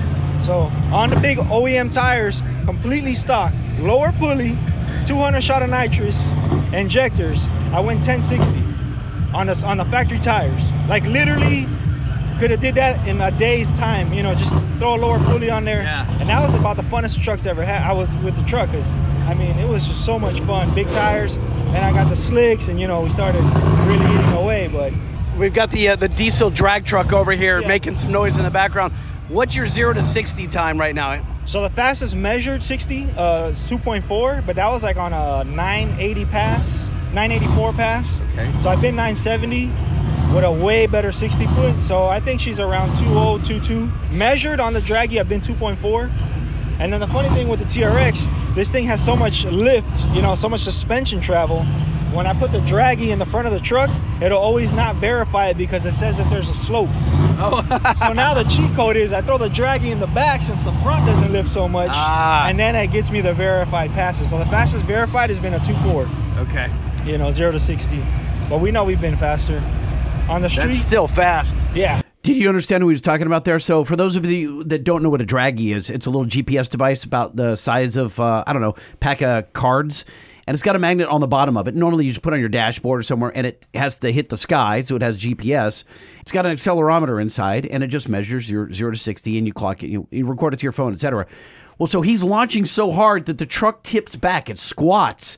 It now can't see the sky properly, and it invalidates the run. So he had to move the device to the back so it would always see the sky. All right, what's your Instagram so we can keep track of the truck as you go for the record again? 305 TRX. Okay. At 305 TRX. Yeah, so you're gonna steal the record from Steve Ripa. We're gonna steal it back from Steve Ripa. All right. She's been 970 at 140 on a 200 shot. We upped it up to a 250. We're gonna let the nitrous come in a little earlier. We're taking the exhaust off, taking out some seats, but we're coming back for them. And we're going to do it, like them in the good air. Nice. All right, we're going to be rooting for you. Thank you, boss. At 305 TRX. Sure. Nice to meet you. Thank you. Right on. Pleasure. Yeah. All right, so what do you think of my man Ray with a TRX? I like it. It's nice to see people really taking those things to the edge because that guy is literally about, I'd say 3/4 to a horsepower away from blowing that whole thing up to smithereens. You don't care. I also like how he's like, I had the Whipple in order, but I'm doing all this on the stock blower, and I'm still slaying people. It's like doing the Lord's work, dude. Dude, he's going for a 500 shot of nitrous. Yeah, that's a lot. 500 horsepower. That's a lot. That's a lot. It's going to be interesting to see when his piston meets the asphalt, because they will meet at some point. And my last recording from Florida Truck Meet is checking in again with Jordan at Trucks Gone Wild. All right, so we're out at the tug of war. As you can hear in the background, there's a Ram 2500, and it's about 10 feet off the ground, and then there's a Chevy, and they're back to back, and they're pulling each other. Jordan, what is happening out here? What goes on in Florida? I don't know, just straight carnage. We just hook up the biggest trucks to the biggest trucks, pull them back and forth, see if something breaks, and by God, it looks good. So there's not really a winner. They're just kind of like they pull each other back and forth and and forth. It's like WWE. You enjoy the show. Oh, there you go. So this one is Stars and Stripes. He's got CO2 that he's blowing out of the bottom. He's about 15 feet tall from ground to top. He's creating his own smoke show here. Yep. So these are giant mud trucks. Oh, he's pulling the other one. The Chevy is pulling the Ram. Oh my gosh. Into the dirt. It got the red light and he kept going. Good Lord. Bunch of rednecks, I tell you. Oh my gosh, this doesn't exist where I'm from, my friend. And I'm sad about it. I've identified at least 4 drops in the last 60 seconds of the truck show. The thing is, we don't have mud. Well, that's not true. This year we have mud. This year we have mud. But the problem is, it's in all the places that we can't. You know, it's like it's in Santa Monica and it's in Malibu where we can't. There's a bunch of needles floating in it. Yeah. Needles floating in it. That's sadly true, yes. Yeah. Do they declare a winner at the end of this? Because you've got all these matchups. So, in a little sense of the ways, yes, there is some trucks that go against each other for money or bets or side bets, stuff like that. For the most part, it's exhibition, just going out there having fun, pulling each other back and forth, put on a good show. But there are some guys in the pits that actually want to go after each other, so they do put some money down here and there. So then how do they decide it? Because if you just stand on your brakes, then it's up to him to drag you. At what point does he let off the brakes? And you're like, I don't really understand the dance. So there is a spotter in the passenger seat that is watching, and there is some guys on the ground that tell him when to stop, when to go. So this event that you have, I don't know, there's 1,500, 2,500 people out here. Quite a few. Yeah, I'd say there's a good bit out here. Yeah, and it's free. Yeah, all free. So you paid for this event to go off, and it's free to the community. Yep, we wanted to give something for the people to come see and get the local crowd out. We're working on, capitalizing on it in some other ways, but for the first year, we just wanted to get it done. So I was worried about the surface because it's asphalt, and with these big tires turning, we thought that the asphalt was going to get torn up. So we thought maybe that it would get torn up, and then we'd have to put down concrete, but it's holding up quite well. So that's one thing we don't have to deal with now. Well, this is an amazing event. Thank you for putting it on. I think the crowd is having a great time. Trucks Gone Wild staff has been very accommodating and informative. And you've been pretty cool yourself, Been camping out with us, bringing us some beer. You brought me food. Man, you saved me there. Because I knew you were going to die. Yep. You've been working all day without eating. Yeah. I work myself to the bone sometimes. But you know what? The event has been awesome. The crowd has been having a great time. The showing of trucks is phenomenal. You got a great mix of lifted and lowered. I mean, it's obviously heavy on the lifted side, but that's how it's advertised. Yep. But I found there was a 1960 Ford F550 that was started its life as a single cab short bed. It was stretched to a dual cab long bed with a 24 valve Cummins, and it was on the ground, and it was gorgeous. I shot some video of it. I'll post it. That was a great truck. So and there was a F-150 on the ground. It was out on the front straight. Really cool to see. Just anyway, a great mix of trucks out here. So congrats. I'm really trying to dive into the lowered side. I know that's a different crowd than the lifted guys. There's always a little bit of animosity between those two worlds, but either way, it's all the same common, thing between each other. We all like custom stuff. We all like getting together and having You gotta love a truck. A truck is a truck. You know what I mean? There's new, like behind us, there are some beaters back here in the tug of war. Beaters, but they're winning. I love it when the guy comes from behind. You expect that it's just a pile of crap, and he tugs that 2023 it could truck. Be a sleeper, and it just pulls somebody all the way to Timbuktu. That's exactly right. Yes, sir. Ladies and gentlemen, Truck Show Podcast at Florida Truck Meet. That's how we do. Nephew. Thank you to Jordan and Patrick for having me out there. Really appreciate it. They're super accommodating. You up for some news, Mr. Holman? Oh, my God. There's so much news. What's new in trucks? We need to know. What's new in trucks? We need to know. What's new in trucks? We need to know. Lifted, lowered, and everything in between. What's happening in the world of trucks? Ah! Let that soak in. Hey, Lightning, did you hear? I don't watch the news because I'm a kid. Go ahead, what you got?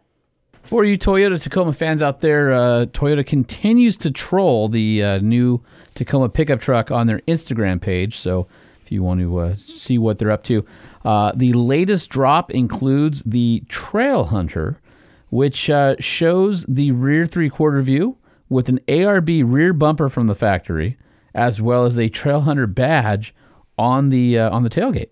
And if the spy photos are accurate, looks like it also come with a roof rack.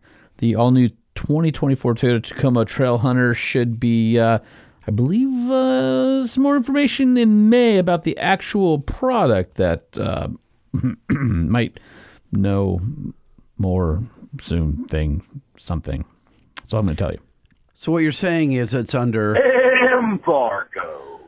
For now, it's embargoed, although there's a lot we can glean from these images, like the headlights have a little illuminated Trail Hunter in there. Now, TRD Pro is more for the Go Fast Desert Pre-Runner crowd.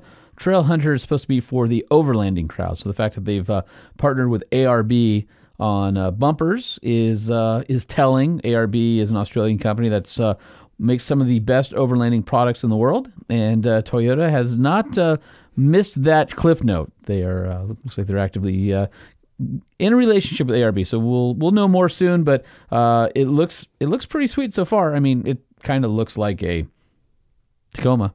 Yeah. If you mix the current Tacoma and the new Tundra, that's what the new Tacoma looks like. I will say that on the groups, because I'm in a few of them, man, they're excited. Their panties are in a bunch. Yeah, because they haven't had a new truck since 2005. Yeah, they know it. Yeah. And they know it. It'll be interesting to see what the truck offers. I know there was a TRD Pro tailgate shot, and it had the iForce Max badging on it, which tells you that the hybrid is coming as well, because that's similar to what is in the Tundra, but I'm guessing it'll be the 4-cylinder version, not the 6-cylinder version. So I know a dude who has a TRD Pro hybrid. Don't you mean the TRD Bro? Because it says TRD Pro in giant letters on the airbag cover on the passenger side? A little bit. It's a little loud. That's a little loud. So get this.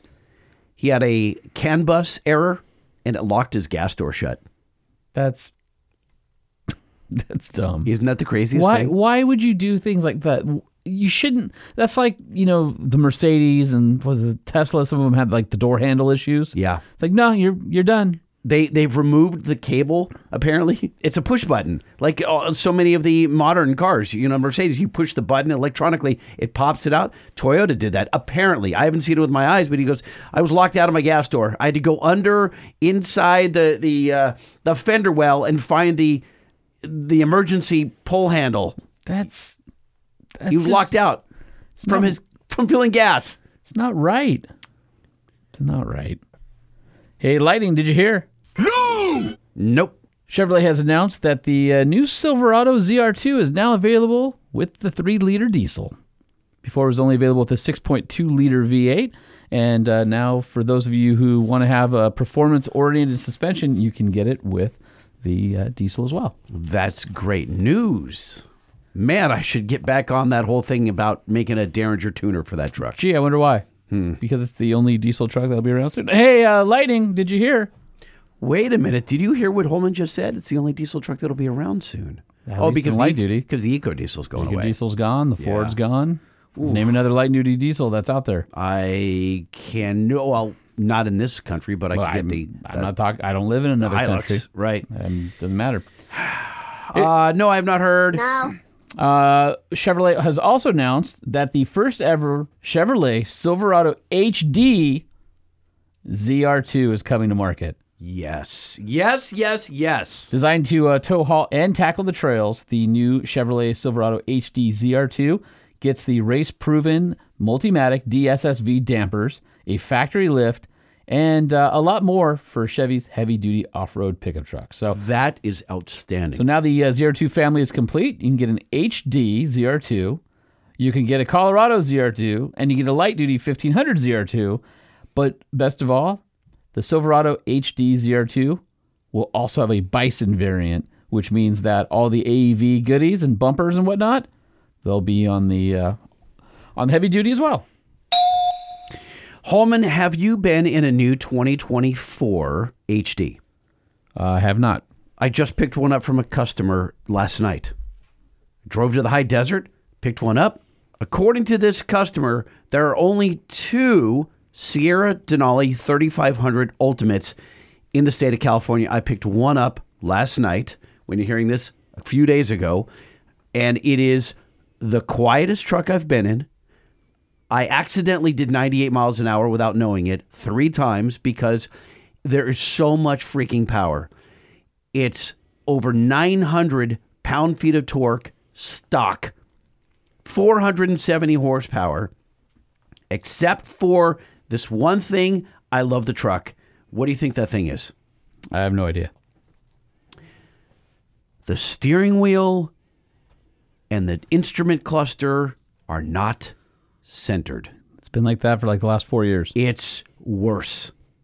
What? It's worse. What do you mean it's worse? The center stack is so wide, they pushed your instrument cluster to the left. It's weird. It's so weird. It's the same. It's the same dash that they debuted last year. I'm telling you that I haven't been in one, and I couldn't get over it. And then I sent a picture to the customer. He goes, "I didn't notice it. I hope you didn't ruin my truck for me." You probably did. I don't. It is so bizarre and awkward feeling. I couldn't get over it, and I drove it for an hour in traffic last night. I would have to see that. Going back to the ZR2 family, which is the version that's not out yet. How about this? Exclusively in a 2500 crew cab configuration with the standard 6.6 liter gas or 6.6 liter Duramax, the HD ZR2 and HD ZR2 Bison will come with all sorts of goodies. How about this? Max payload for HD ZR2 is 3,397 pounds. Max trailering is 18,500 pounds with the Duramax. And these are some things that you're going to get with it. You get a ZR2 family front grille. You get unique wheel opening moldings featuring integrated mudguards, ZR2 badging on the grille bar and high stance, further strengthening the HD ZR2's image, according to Chevy. Both trucks now have a flow tie. The suspension gets a 1.5-inch lift, front and rear. And in addition to the Multimatic DSSV dampers, you get specific front upper and lower control arms and steering knuckles, larger steel transfer case skid plates and a front aluminum skid plate, a rear E-locker, and check this out, 35-inch tires from the factory on HD. Something GM hasn't done yet. Wow. That truck looks absolutely freaking burly. If you combine this 24 that I was in last night with the ZR2 and or Bison package, that is the dopest truck on the road. I'm telling you, this is the smoothest shift. I bet. Listen, you know I spent thousands of miles in our 20 Denali. This was better. This was, my God, it just got up to... Well, I hope it rides better because 0 to 60 was just effortless. Chevy hasn't done a great job of making that IFS HD truck ride well. It didn't chatter, so our 20 chattered a little bit, right? In the steering, you can feel it. I didn't, I wasn't going to really rough roads. I was on the highway, albeit, but like, man, I was really impressed. So there's also a new off-road mode, which incorporates learnings from the ZR2 Colorado and Silverado. When engaged, it adjusts various vehicle calibrations, such as the brakes, traction control, stability control, optimizing them for trail driving. And in addition, off-road mode alters the throttle progression and trans shifts, and the locking rear axle does not have a speed limitation, which you got to love. The AEV collaboration basically takes all the goodness of the HD ZR2, adds exclusive gloss black 18-inch AEV wheels, distinctive cut high approach stamp steel front bumpers with integrated recovery points and winch provisions, unique stamp steel cut rear bumper with recovery points, tough stamp steel underbody skid plates for the front of the vehicle, steering rack, exhaust, and transfer case. And then Bison models also receive unique exterior badging and other cues, including the AEV logo on the front seat and head restraints. And then, of course, all of the normal 2024 upgrades are going to also be applied to the HD ZR2 and HD ZR2 Bison, things like the Durabed cargo box, the 120-volt power outlet, and the available 6-position multi-flex tailgate. So that truck is probably going to be really, really, really, really expensive. What do you think that the sticker, and I know because he left it in the glove box, the truck when I picked it up last night was... 93. Last night when I picked it up, it had 1,553 miles on it. The guy put a lot of miles on it in 2 weeks. He owns a junkyard, apparently. Super cool. Young dude, 26-year-old, owns this truck. $99,000. Yeah, I believe it. It's the ZR2, Sierra Denali Ultimate. And he says so HD ZR2 will be over 100. So the Bison. Anyway. Yeah, I believe that. A couple things that disappointed me about this truck, and I don't know if it's an option. He said this was optioned out. You couldn't get any higher. It doesn't have a panoramic roof. It's got a little tiny sunroof. What's up with that? I don't think you can get a panoramic on the big Chevys. Yeah, that was weird. You can get it on all the Rams and the Fords, but not on the Chevy. That was a little bit of a letdown. And then the other thing that I didn't like was that you cannot put it in any gear unless what? The door is closed. Your seatbelt is fastened. There you go. Wear your seatbelt, kids. That's not, that was not okay. I was just moving it from parking spot to parking spot. Well, got to put my seatbelt on. You have to do it safely next time. Hey, Lighty, did you hear? Nope. Additional GM news. The 24 Silverado with the 2.7 liter high output 4-cylinder gets a new name. It's going to be called Turbo Max. Turbo Max. Next story. The 6.2 liter V8 will now have new active dual exhaust. Oh, that's cool. Which is pretty cool. Because it'll get loud, hopefully. And then you'll be able to get a blackout package for the Silverado lineup. And the Silverado 1500 High Country Midnight Edition is also going to be available. So sounds like they're, they didn't leave the lineup alone. Looks like there's some meaningful changes for 23, which is pretty cool. Hey, Lighting, did you hear? No. Nope. By the way, when I was in Moab, I got to sit in the brand new 2024 Wrangler. They had the Rubicon in both a 4xe and a 392. Damn, that's nice. Which one has better acceleration? 392. Okay. By how much? But a lot. Oh, really? Yeah, it's not close. Probably a couple seconds. Because you borrowed the 4xe. Yeah. And we were driving around, and I was fairly impressed. 4xe Grand Cherokee is faster than the V8, the 5.7, but a Wrangler is not faster than the 6.2. Okay. Now, the thing that I was really impressed with was the new instrument cluster with that giant 12-inch screen. Really well integrated, just looked awesome, and I kind of like the new grill. A lot of people are like, "Oh, it looks like a Renegade." I don't get it. Yeah, because it was it's narrower, right? Squattier, not narrow. It's just not as tall. So left to right, I felt like same. it was It's identical. Oh, it is. Yeah, it's just not as tall. Oh, I love it. I had a chance to spend time with our friend Jim Morrison and Mark Allen, and we'll have Mark on the next show. But they resculpted the sport bar. There's now side curtain airbags. There's power seats for the first time. They're all waterproof. We talked about this some of the last show, but seeing it in person, the upgrades are very nice and not enough to make me be like, oh man, I wish I would have waited. But anybody's going to buy a 24 Wrangler, the 24 392, that's the business right there. That's the one to have. No, you should say that's the bee's nest. No, I don't say things like that because it's super weird.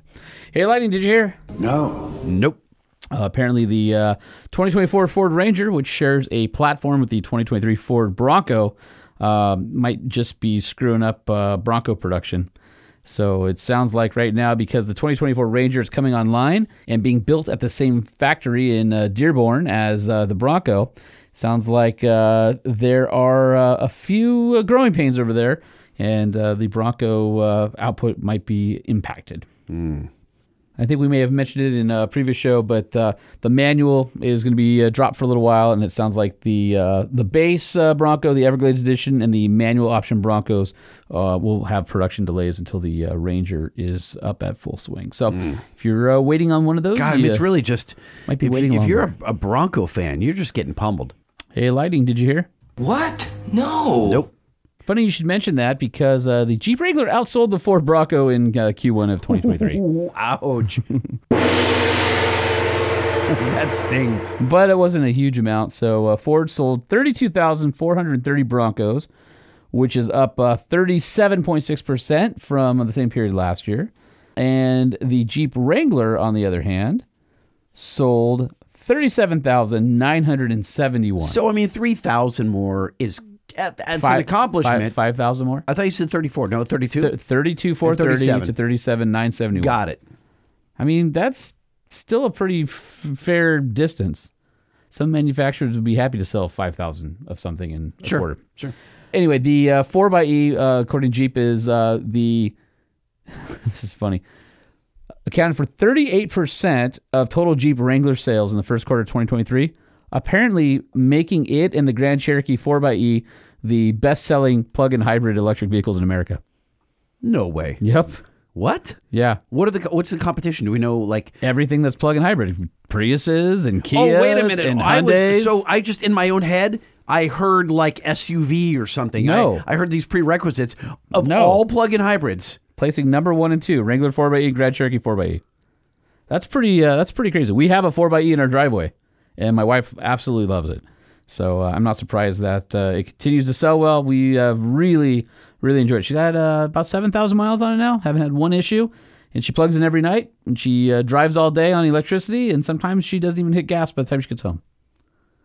So she went from filling up once every 6 days or so to filling up once every 20 days or so. Meanwhile, your 392 says... You can hear it sucking. Yeah, that's absolutely true. The beauty is that I am carbon neutral, though, because of this.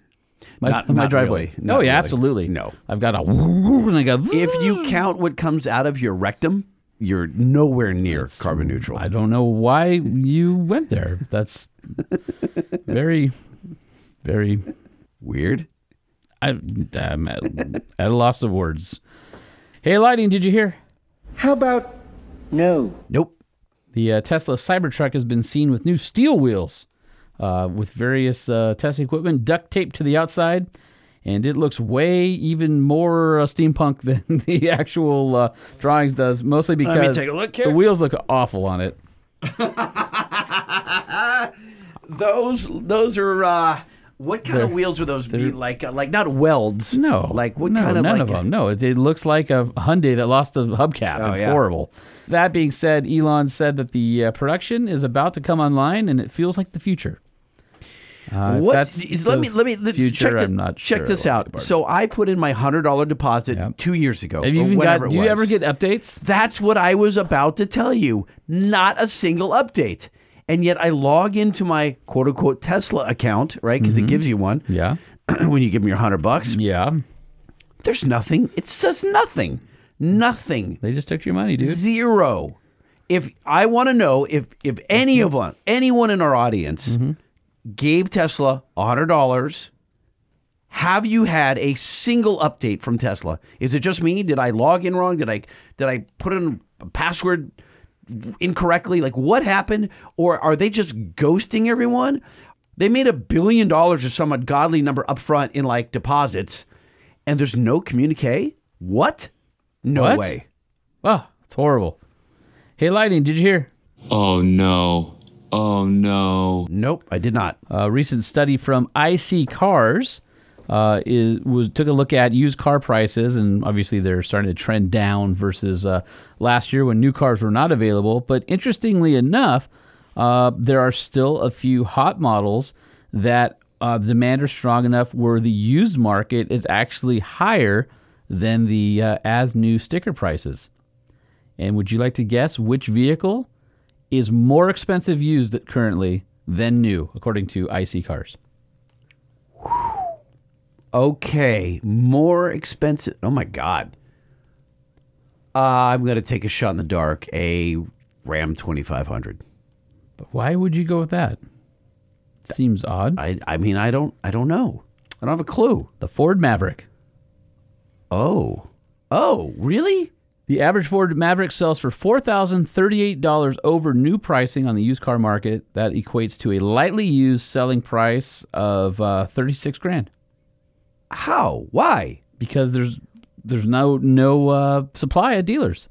So unfortunately, if you want to get one, you got to buy one used. And so because there's no supply, the demand is high, and the used ones get a little higher residual. So and it's still one of the cheapest vehicles on the road. I would say guess it's that's the why. best of all worlds, apparently. Wow. Hey, Lighting, did you hear? No. Nope. Interestingly enough, the 2024 GMC Sierra AT4X will now have the diesel engine standard. And the gas-powered 6.2-liter V8 is available, but it's an option. Wow. That seems kind of odd. I don't know if they're trying to push up diesel production, or if they feel like the majority of people in that particular model like the diesel better than the gas, especially for that overlanding crowd. But for 2024, the diesel is going to be standard on that particular trim. I mean, that's such a pricey truck that I think the person who goes for that trim wants to max it. So you get the engine to match. I mean, you could be right for a change. Hey, Lightning, did you hear? No! God, please, no! No! Nope. So apparently GM has reported that for the first 3 months of 2023 that it sold, guess how many Hummers? The new EV Hummers. Sure. $4,500. Is that your final answer? Yes. 2. Why? Explain, please. GM spokesperson clarified the record, saying that they were under a recall, stopped delivery, so they halted production to fix the issue. Production resumed on January 30th of this year, and then shipments started happening at the end of Q1. So Q2 sales should pick up, but it's still a fun clickbaity headline. Hey, Lightning, did you hear? No. Nope. Well, I don't think so. Remember when we told you that the Ford Lightning got more expensive? Yes. Then remember we told you it got more expensive again? Yes, and then we did it again and realized we repeated the story. So it was twice. No. 2 different times. No. I'm saying that we did it 3 times, and then we realized that you had told us the story twice. That's okay. So when it went up twice. Right. No, it went up 3 times now. This is the third. Officially the third. The base Lightning Pro now starts at $61,869. Friends over at TFL Truck report that after another price hike, the 2023 Ford F-150 Lightning Pro now kicks off at $61,869, which is a staggering $21,895 more than the initial launch pricing back in May of 2021. They go on to report that's not just the Pro either.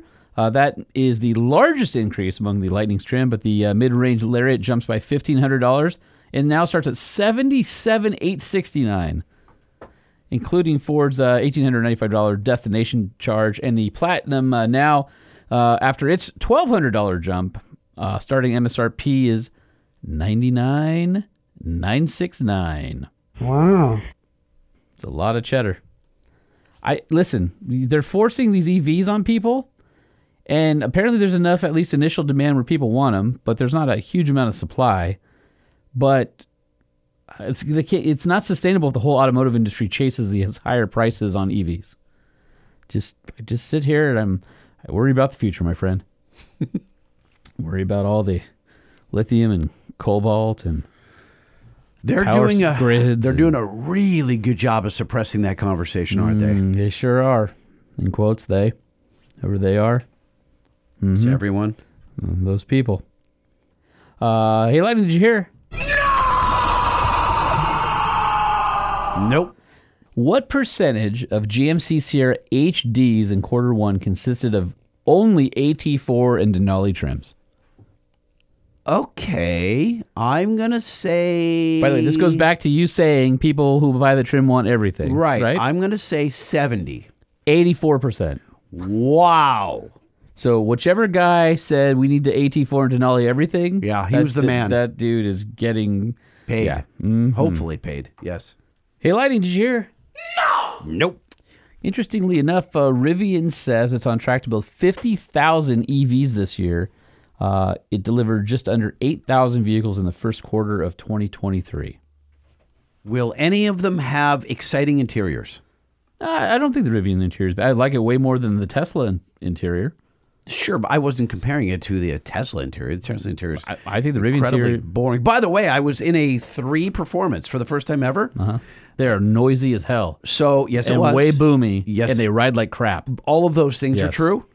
And yet, it threw off my equilibrium when the guy did a launch. Oh, dude, they're fast. Damn. Yeah, for sure, they're fast. But Sure. I couldn't believe I had an Uber pick me up at a 3. I cannot believe how bad the rear seat ride was and how boomy and noisy it was inside. I was like, wow, There's no awful. There's no sound deadening anywhere at all. You might as well put your head out the sunroof. All the wind noise. That's pretty much what it sounds like, except that's road noise. No, actually, you know what I was hearing when it was just tire noise. Just so much freaking tire noise. It's like you're riding on a set of Interco Super Swampers. Hey, Lightning, did you hear? No. Nope. So a while back, we talked about how you could no longer get the quad motor with the biggest battery for the Rivians. But now Rivian has officially added the performance dual motor option for the R1T, which can be paired with either the large pack or the max battery pack. What does that do for performance? So now the dual motor all-wheel drive is 600 horsepower. The performance dual motor all-wheel drive is 700 horsepower. And the quad motor all-wheel drive is 835 horsepower. That would be fun. I'm not going to lie, that would be fun. And it sounds like when you look at the matrix, A quad motor all-wheel drive with the large battery pack and 21-inch wheels will do 328 miles of range, while the performance dual motor with 21-inch wheels will do 400 miles of range. That compares to the dual motor all-wheel drive at 600 horsepower, which is the non-performance version. It tops out also with the 21-inch wheels at 400 miles. 700 horsepower. Will it tank turn? They do not have tank turn because they were afraid people were going to spin themselves right on off a cliff. Is that true? Yep. What, off a cliff? Yeah, just spinning, doing tank turns, and then flying off, and not losing your bearings. Just oh, got it. Just actually just getting dizzy. Bye. Well, no, they're afraid people would be doing it on the side like a shelf road or something, like, hey, party trick, and then the liability of them driving themselves off of a ravine was not appealing. Will they keep it in the Hummer? I don't know that the Hummer has that particular feature. I thought it did. Oh, the Rivian, the Hummer's a 3-motor. The Rivian's a 4-motor. 4-motor is what allows you to do that. Right. You're thinking of crab walk. I was thinking of crab walk. Thank you. Yes. It's completely different. Totally different. Not even close to being the same thing. It's like super 3D driving. Feels like you're piloting a helicopter on the ground. That's the best way I can describe it. It's cool, but it's weird. All right, Lightning, did you hear? You've got more? The last one. No, I've not heard. For the kids. We just had Easter, and the Easter Bunny came, and it's about to be summertime, and you like to go camping. So apparently you can now get a little teeny tiny rooftop tent for your kids' Power Wheels Jeep.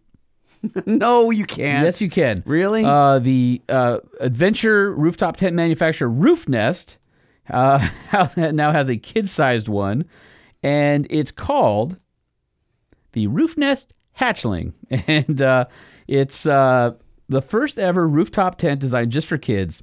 And you can... No, why are you buzzing that? Because, first off, a Power Wheels weighs like 10 pounds. It'll tip right over and the kid's going to get hurt. No, it's great. Measuring 36 inches by 24 inches by 23 inches. No. It's a downsized version of the rooftop tent. The only way big truck. this works is if it has like legs that stretch Listen, out. if Dad has a Jeep with a rooftop tent, why can't your Power Wheels have it? Because it doesn't weigh anything. It's going to tip over and the kid's going to get hurt. How do you know that? I'm just saying. Listen, it can be mounted on children-sized battery-powered vehicles. It's cool. Look at this. Let me see. That sounds dumb. Hang on, let me see here. Yeah, that's just as dumb as I thought it sounded. That was also April Fool's joke. Okay, that makes a little more sense. I was hoping you'd go along with it a little bit more. It was one of my favorite April Fool's jokes. Listen, no show here landed on April Fool's this year, so you guys are safe from our hijinks for at least another year. Yeah, another year because it's fallen on a Sunday. You don't. I mean, why would you pull it? You don't do it on a Sunday. That's stupid. But man, in 2 years, you guys are screwed. Holster, you ready for some email? We have time for emails? Nope. We're going to do them anyway. All right. You email, yeah. I email, do it. We email, that's right. Everybody email, type it up. You email, proofread. I email, send it. We email, click it. Everybody email. Nah, dude, this is the longest show ever. The longest Truck Show podcast episode on record. Except it's not. No, it's not even close. All right, you're going to hand those things out? You're just... there you go. All right. Read away. I think we just blew an entire HP printer cartridge on all these emails. Damn. And this isn't even half the freaking Frontier Spotting ones we have. Yeah. By the way, do send us your Frontier Spotting email, truckshowpodcast@gmail.com or lightning@truckshowpodcast.com. And send us your photo of a Nissan Frontier taken from the cab of your truck. And make sure you include your shipping address so I can send you a shiny Truck Show Podcast sticker. Subject line, end of last episode, from Seth Anderson. Hey guys, that ad for the TRX at the end of the last episode was hilarious. Thanks for the laugh. Seth from Chicago. I try to drop some nugs into the end of the episodes just to keep you guys hanging on to the end. And, well, sometimes you do. That one was funny. All right, we've got Trevor Nemero writes a Chevy Meteor. If GM makes something that's even comparably successful as the Raptor or TRX, I'll eat my shorts. I used to be a bow tie till I die kind of guy, but I think they just lost their soul after the bailout. I think the Meteor is going to be about as well adopted as their Chevy Blazer revival. Thanks, Trevor. Yeah, the Blazer was just a bad abomination. My sister-in-law test drove one before she bought her car, and she was like, "Yeah, this thing drives like a tin can." Yeah, not bad. Super impressive. Travis Bowles wrote into us, here's a picture of a Truck Show podcast sticker on my toolbox. Saving the second one for a random place in Michigan while I'm out fishing. Thanks for sending them for spotting the frontier in the wild. Keep up the awesome podcast. And that's from Travis out in Plainwell, Michigan. All right, got one here from our friend John Segal. Says, hey, Lighting and Holman, this is your old pal John from the beautiful West Shores of Lake Tahoe. I was listening to you thank your sponsors at the beginning of the most recent show and heard you mentioning Bilsteins. I'm loving my October purchase of my new-to-me 2020 Ram Rebel. As you can see, it's fairly loaded with the lumber rack, camper shell, deck, drawers, and tools. The truck drives so good. The spring rate and Bilstein shocks complement each other so well. Bilstein did a great job. With my old 2016 Ram EcoDiesel, the chassis would get upset with the bumps, potholes, and overall poor road quality here at North Lake Tahoe. With the 2020 Rebel and the Bilsteins, the chassis is never upset. This truck's nickname is Smooth Cruise. Super happy with their product. Keep up the quality work, brothers. And that's from John. And we had that truck. I had a Steel Spring Rebel for a year as part of my job at Four Wheeler evaluating. And that was one of the very few vehicles that I've had that my wife at the end of the loan said, we should think about buying that. Really? Yeah, she liked it that much. And I think that one was either 19 or I think it was a 20. That one was red, wasn't it? That one was billet silver. Billet silver? I don't remember that truck. Only had it for a year. You rode in it. Why do I think it was red? What red truck do you... Oh, I know the TRX was red. TRX was red. The Chevy Colorado ZR2 that was red. Yep. I don't recall you having a silver My truck. Nissan Titan XD diesel was blue. Yeah. The Raptor was blue. The older second-gen Raptor was white. I'm trying to think of what vehicles I've had. I just don't remember you owning a silver truck. Huh. Yeah, strange. Only for a year. Podshed name, subject line from Mike Rich. I know I'm late to the naming game, but how about this for the Podshed? The Chunker Bunker. I'll pass on it fits that. nicely since you guys barely fit in it. Haha, just kidding. Thanks for the great show, guys. Bastard. Yep. I got this one from Creighton Burrows. Says, hi, guys. Frontier spotting at the San Jose Airport car rental. And he says, I travel often for work and had a new experience last week. I got to drive and experience the Jeep Wrangler 4xe. This was my first EV endeavor, and I was pretty impressed by the performance and drivability in hybrid mode. I didn't notice any difference when it switched between electric and gas, but charging is not cheap.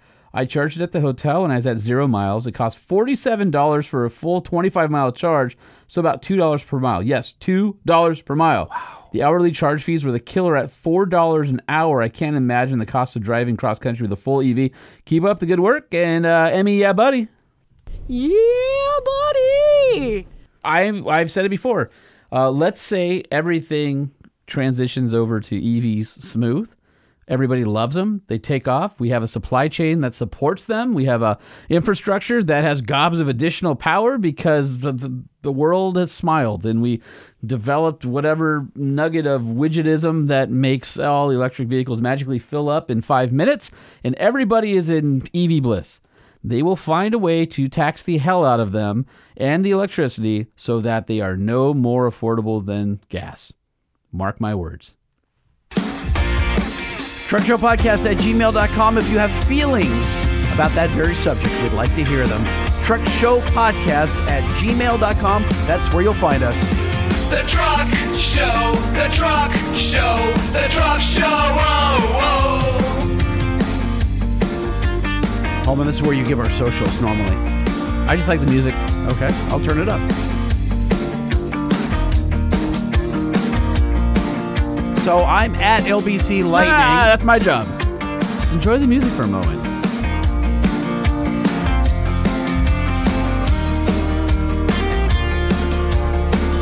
You know that's me on guitar, right? It's not. No, it's not.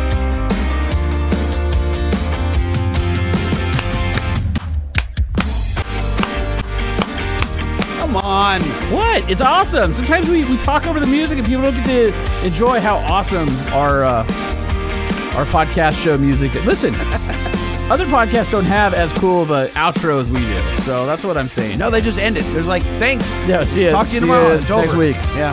All right, if you want to hit us up on the socials, hit us up at Truck Show Podcast, at LBC Lighting, at Sean P. Holman. You can hit us up on email, truckshowpodcast@gmail.com. Coleman at truckshowpodcast.com or lightning at truckshowpodcast.com. And guys, we need some voicemails. 657-205-6105. Hit us up on the 5-star hotline. 5-star hotline. 657-205-6105. Again, I've said this before. If you can't remember the number, just go to our Instagram at Truck Show Podcast and click the call button. All right, if you are looking for a new truck, you need something reliable, dependable, comfortable, Nissan, powerful. Nissan.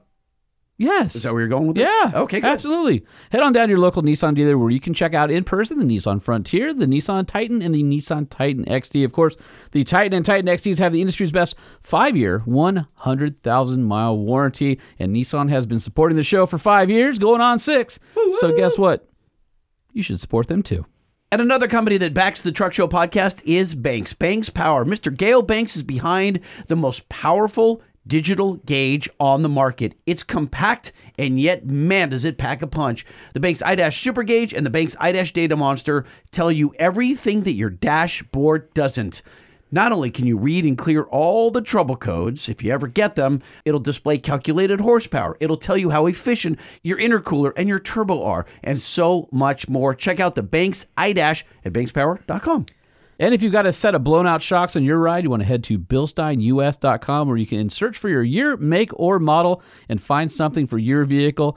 Bilstein is the original innovator of the monotube, and whether you've got a stock height truck or lifted, they've got an application for you. Even if you've got some third-party lift kit that came with white shocks that are all blown out and leaking everywhere, you'll be surprised at how much more control and how much better ride comfort you can get by swapping in a set of Bilsteins. On their page, they'll tell you, is it 0 to 1, 2 to 3, 4, whatever your lift height is, there's a set of shocks that are right for you. Again, head over to bilsteinus.com. We've got them on our rides. You should have them on yours. The Truck Show Podcast is a production of Truck Famous LLC. This podcast was created by Sean Holman and Jay Tillis with production elements by DJ Omar Khan. If you like what you've heard, please open your Apple Podcast or Spotify app and give us a 5-star rating. And if you're a fan, there's no better way to show your support than by patronizing our sponsors. Some vehicles may have been harmed during the making of this podcast. These are my confessions as an overlander. I don't wash my vehicle for weeks at a time because if I leave it dirty, people might think I actually do go off-road. I have traction boards on my hood just as a conversation starter because I want to talk about overlanding more. Whenever someone refers to this as my whittle ladder, I laugh, but inside I cry.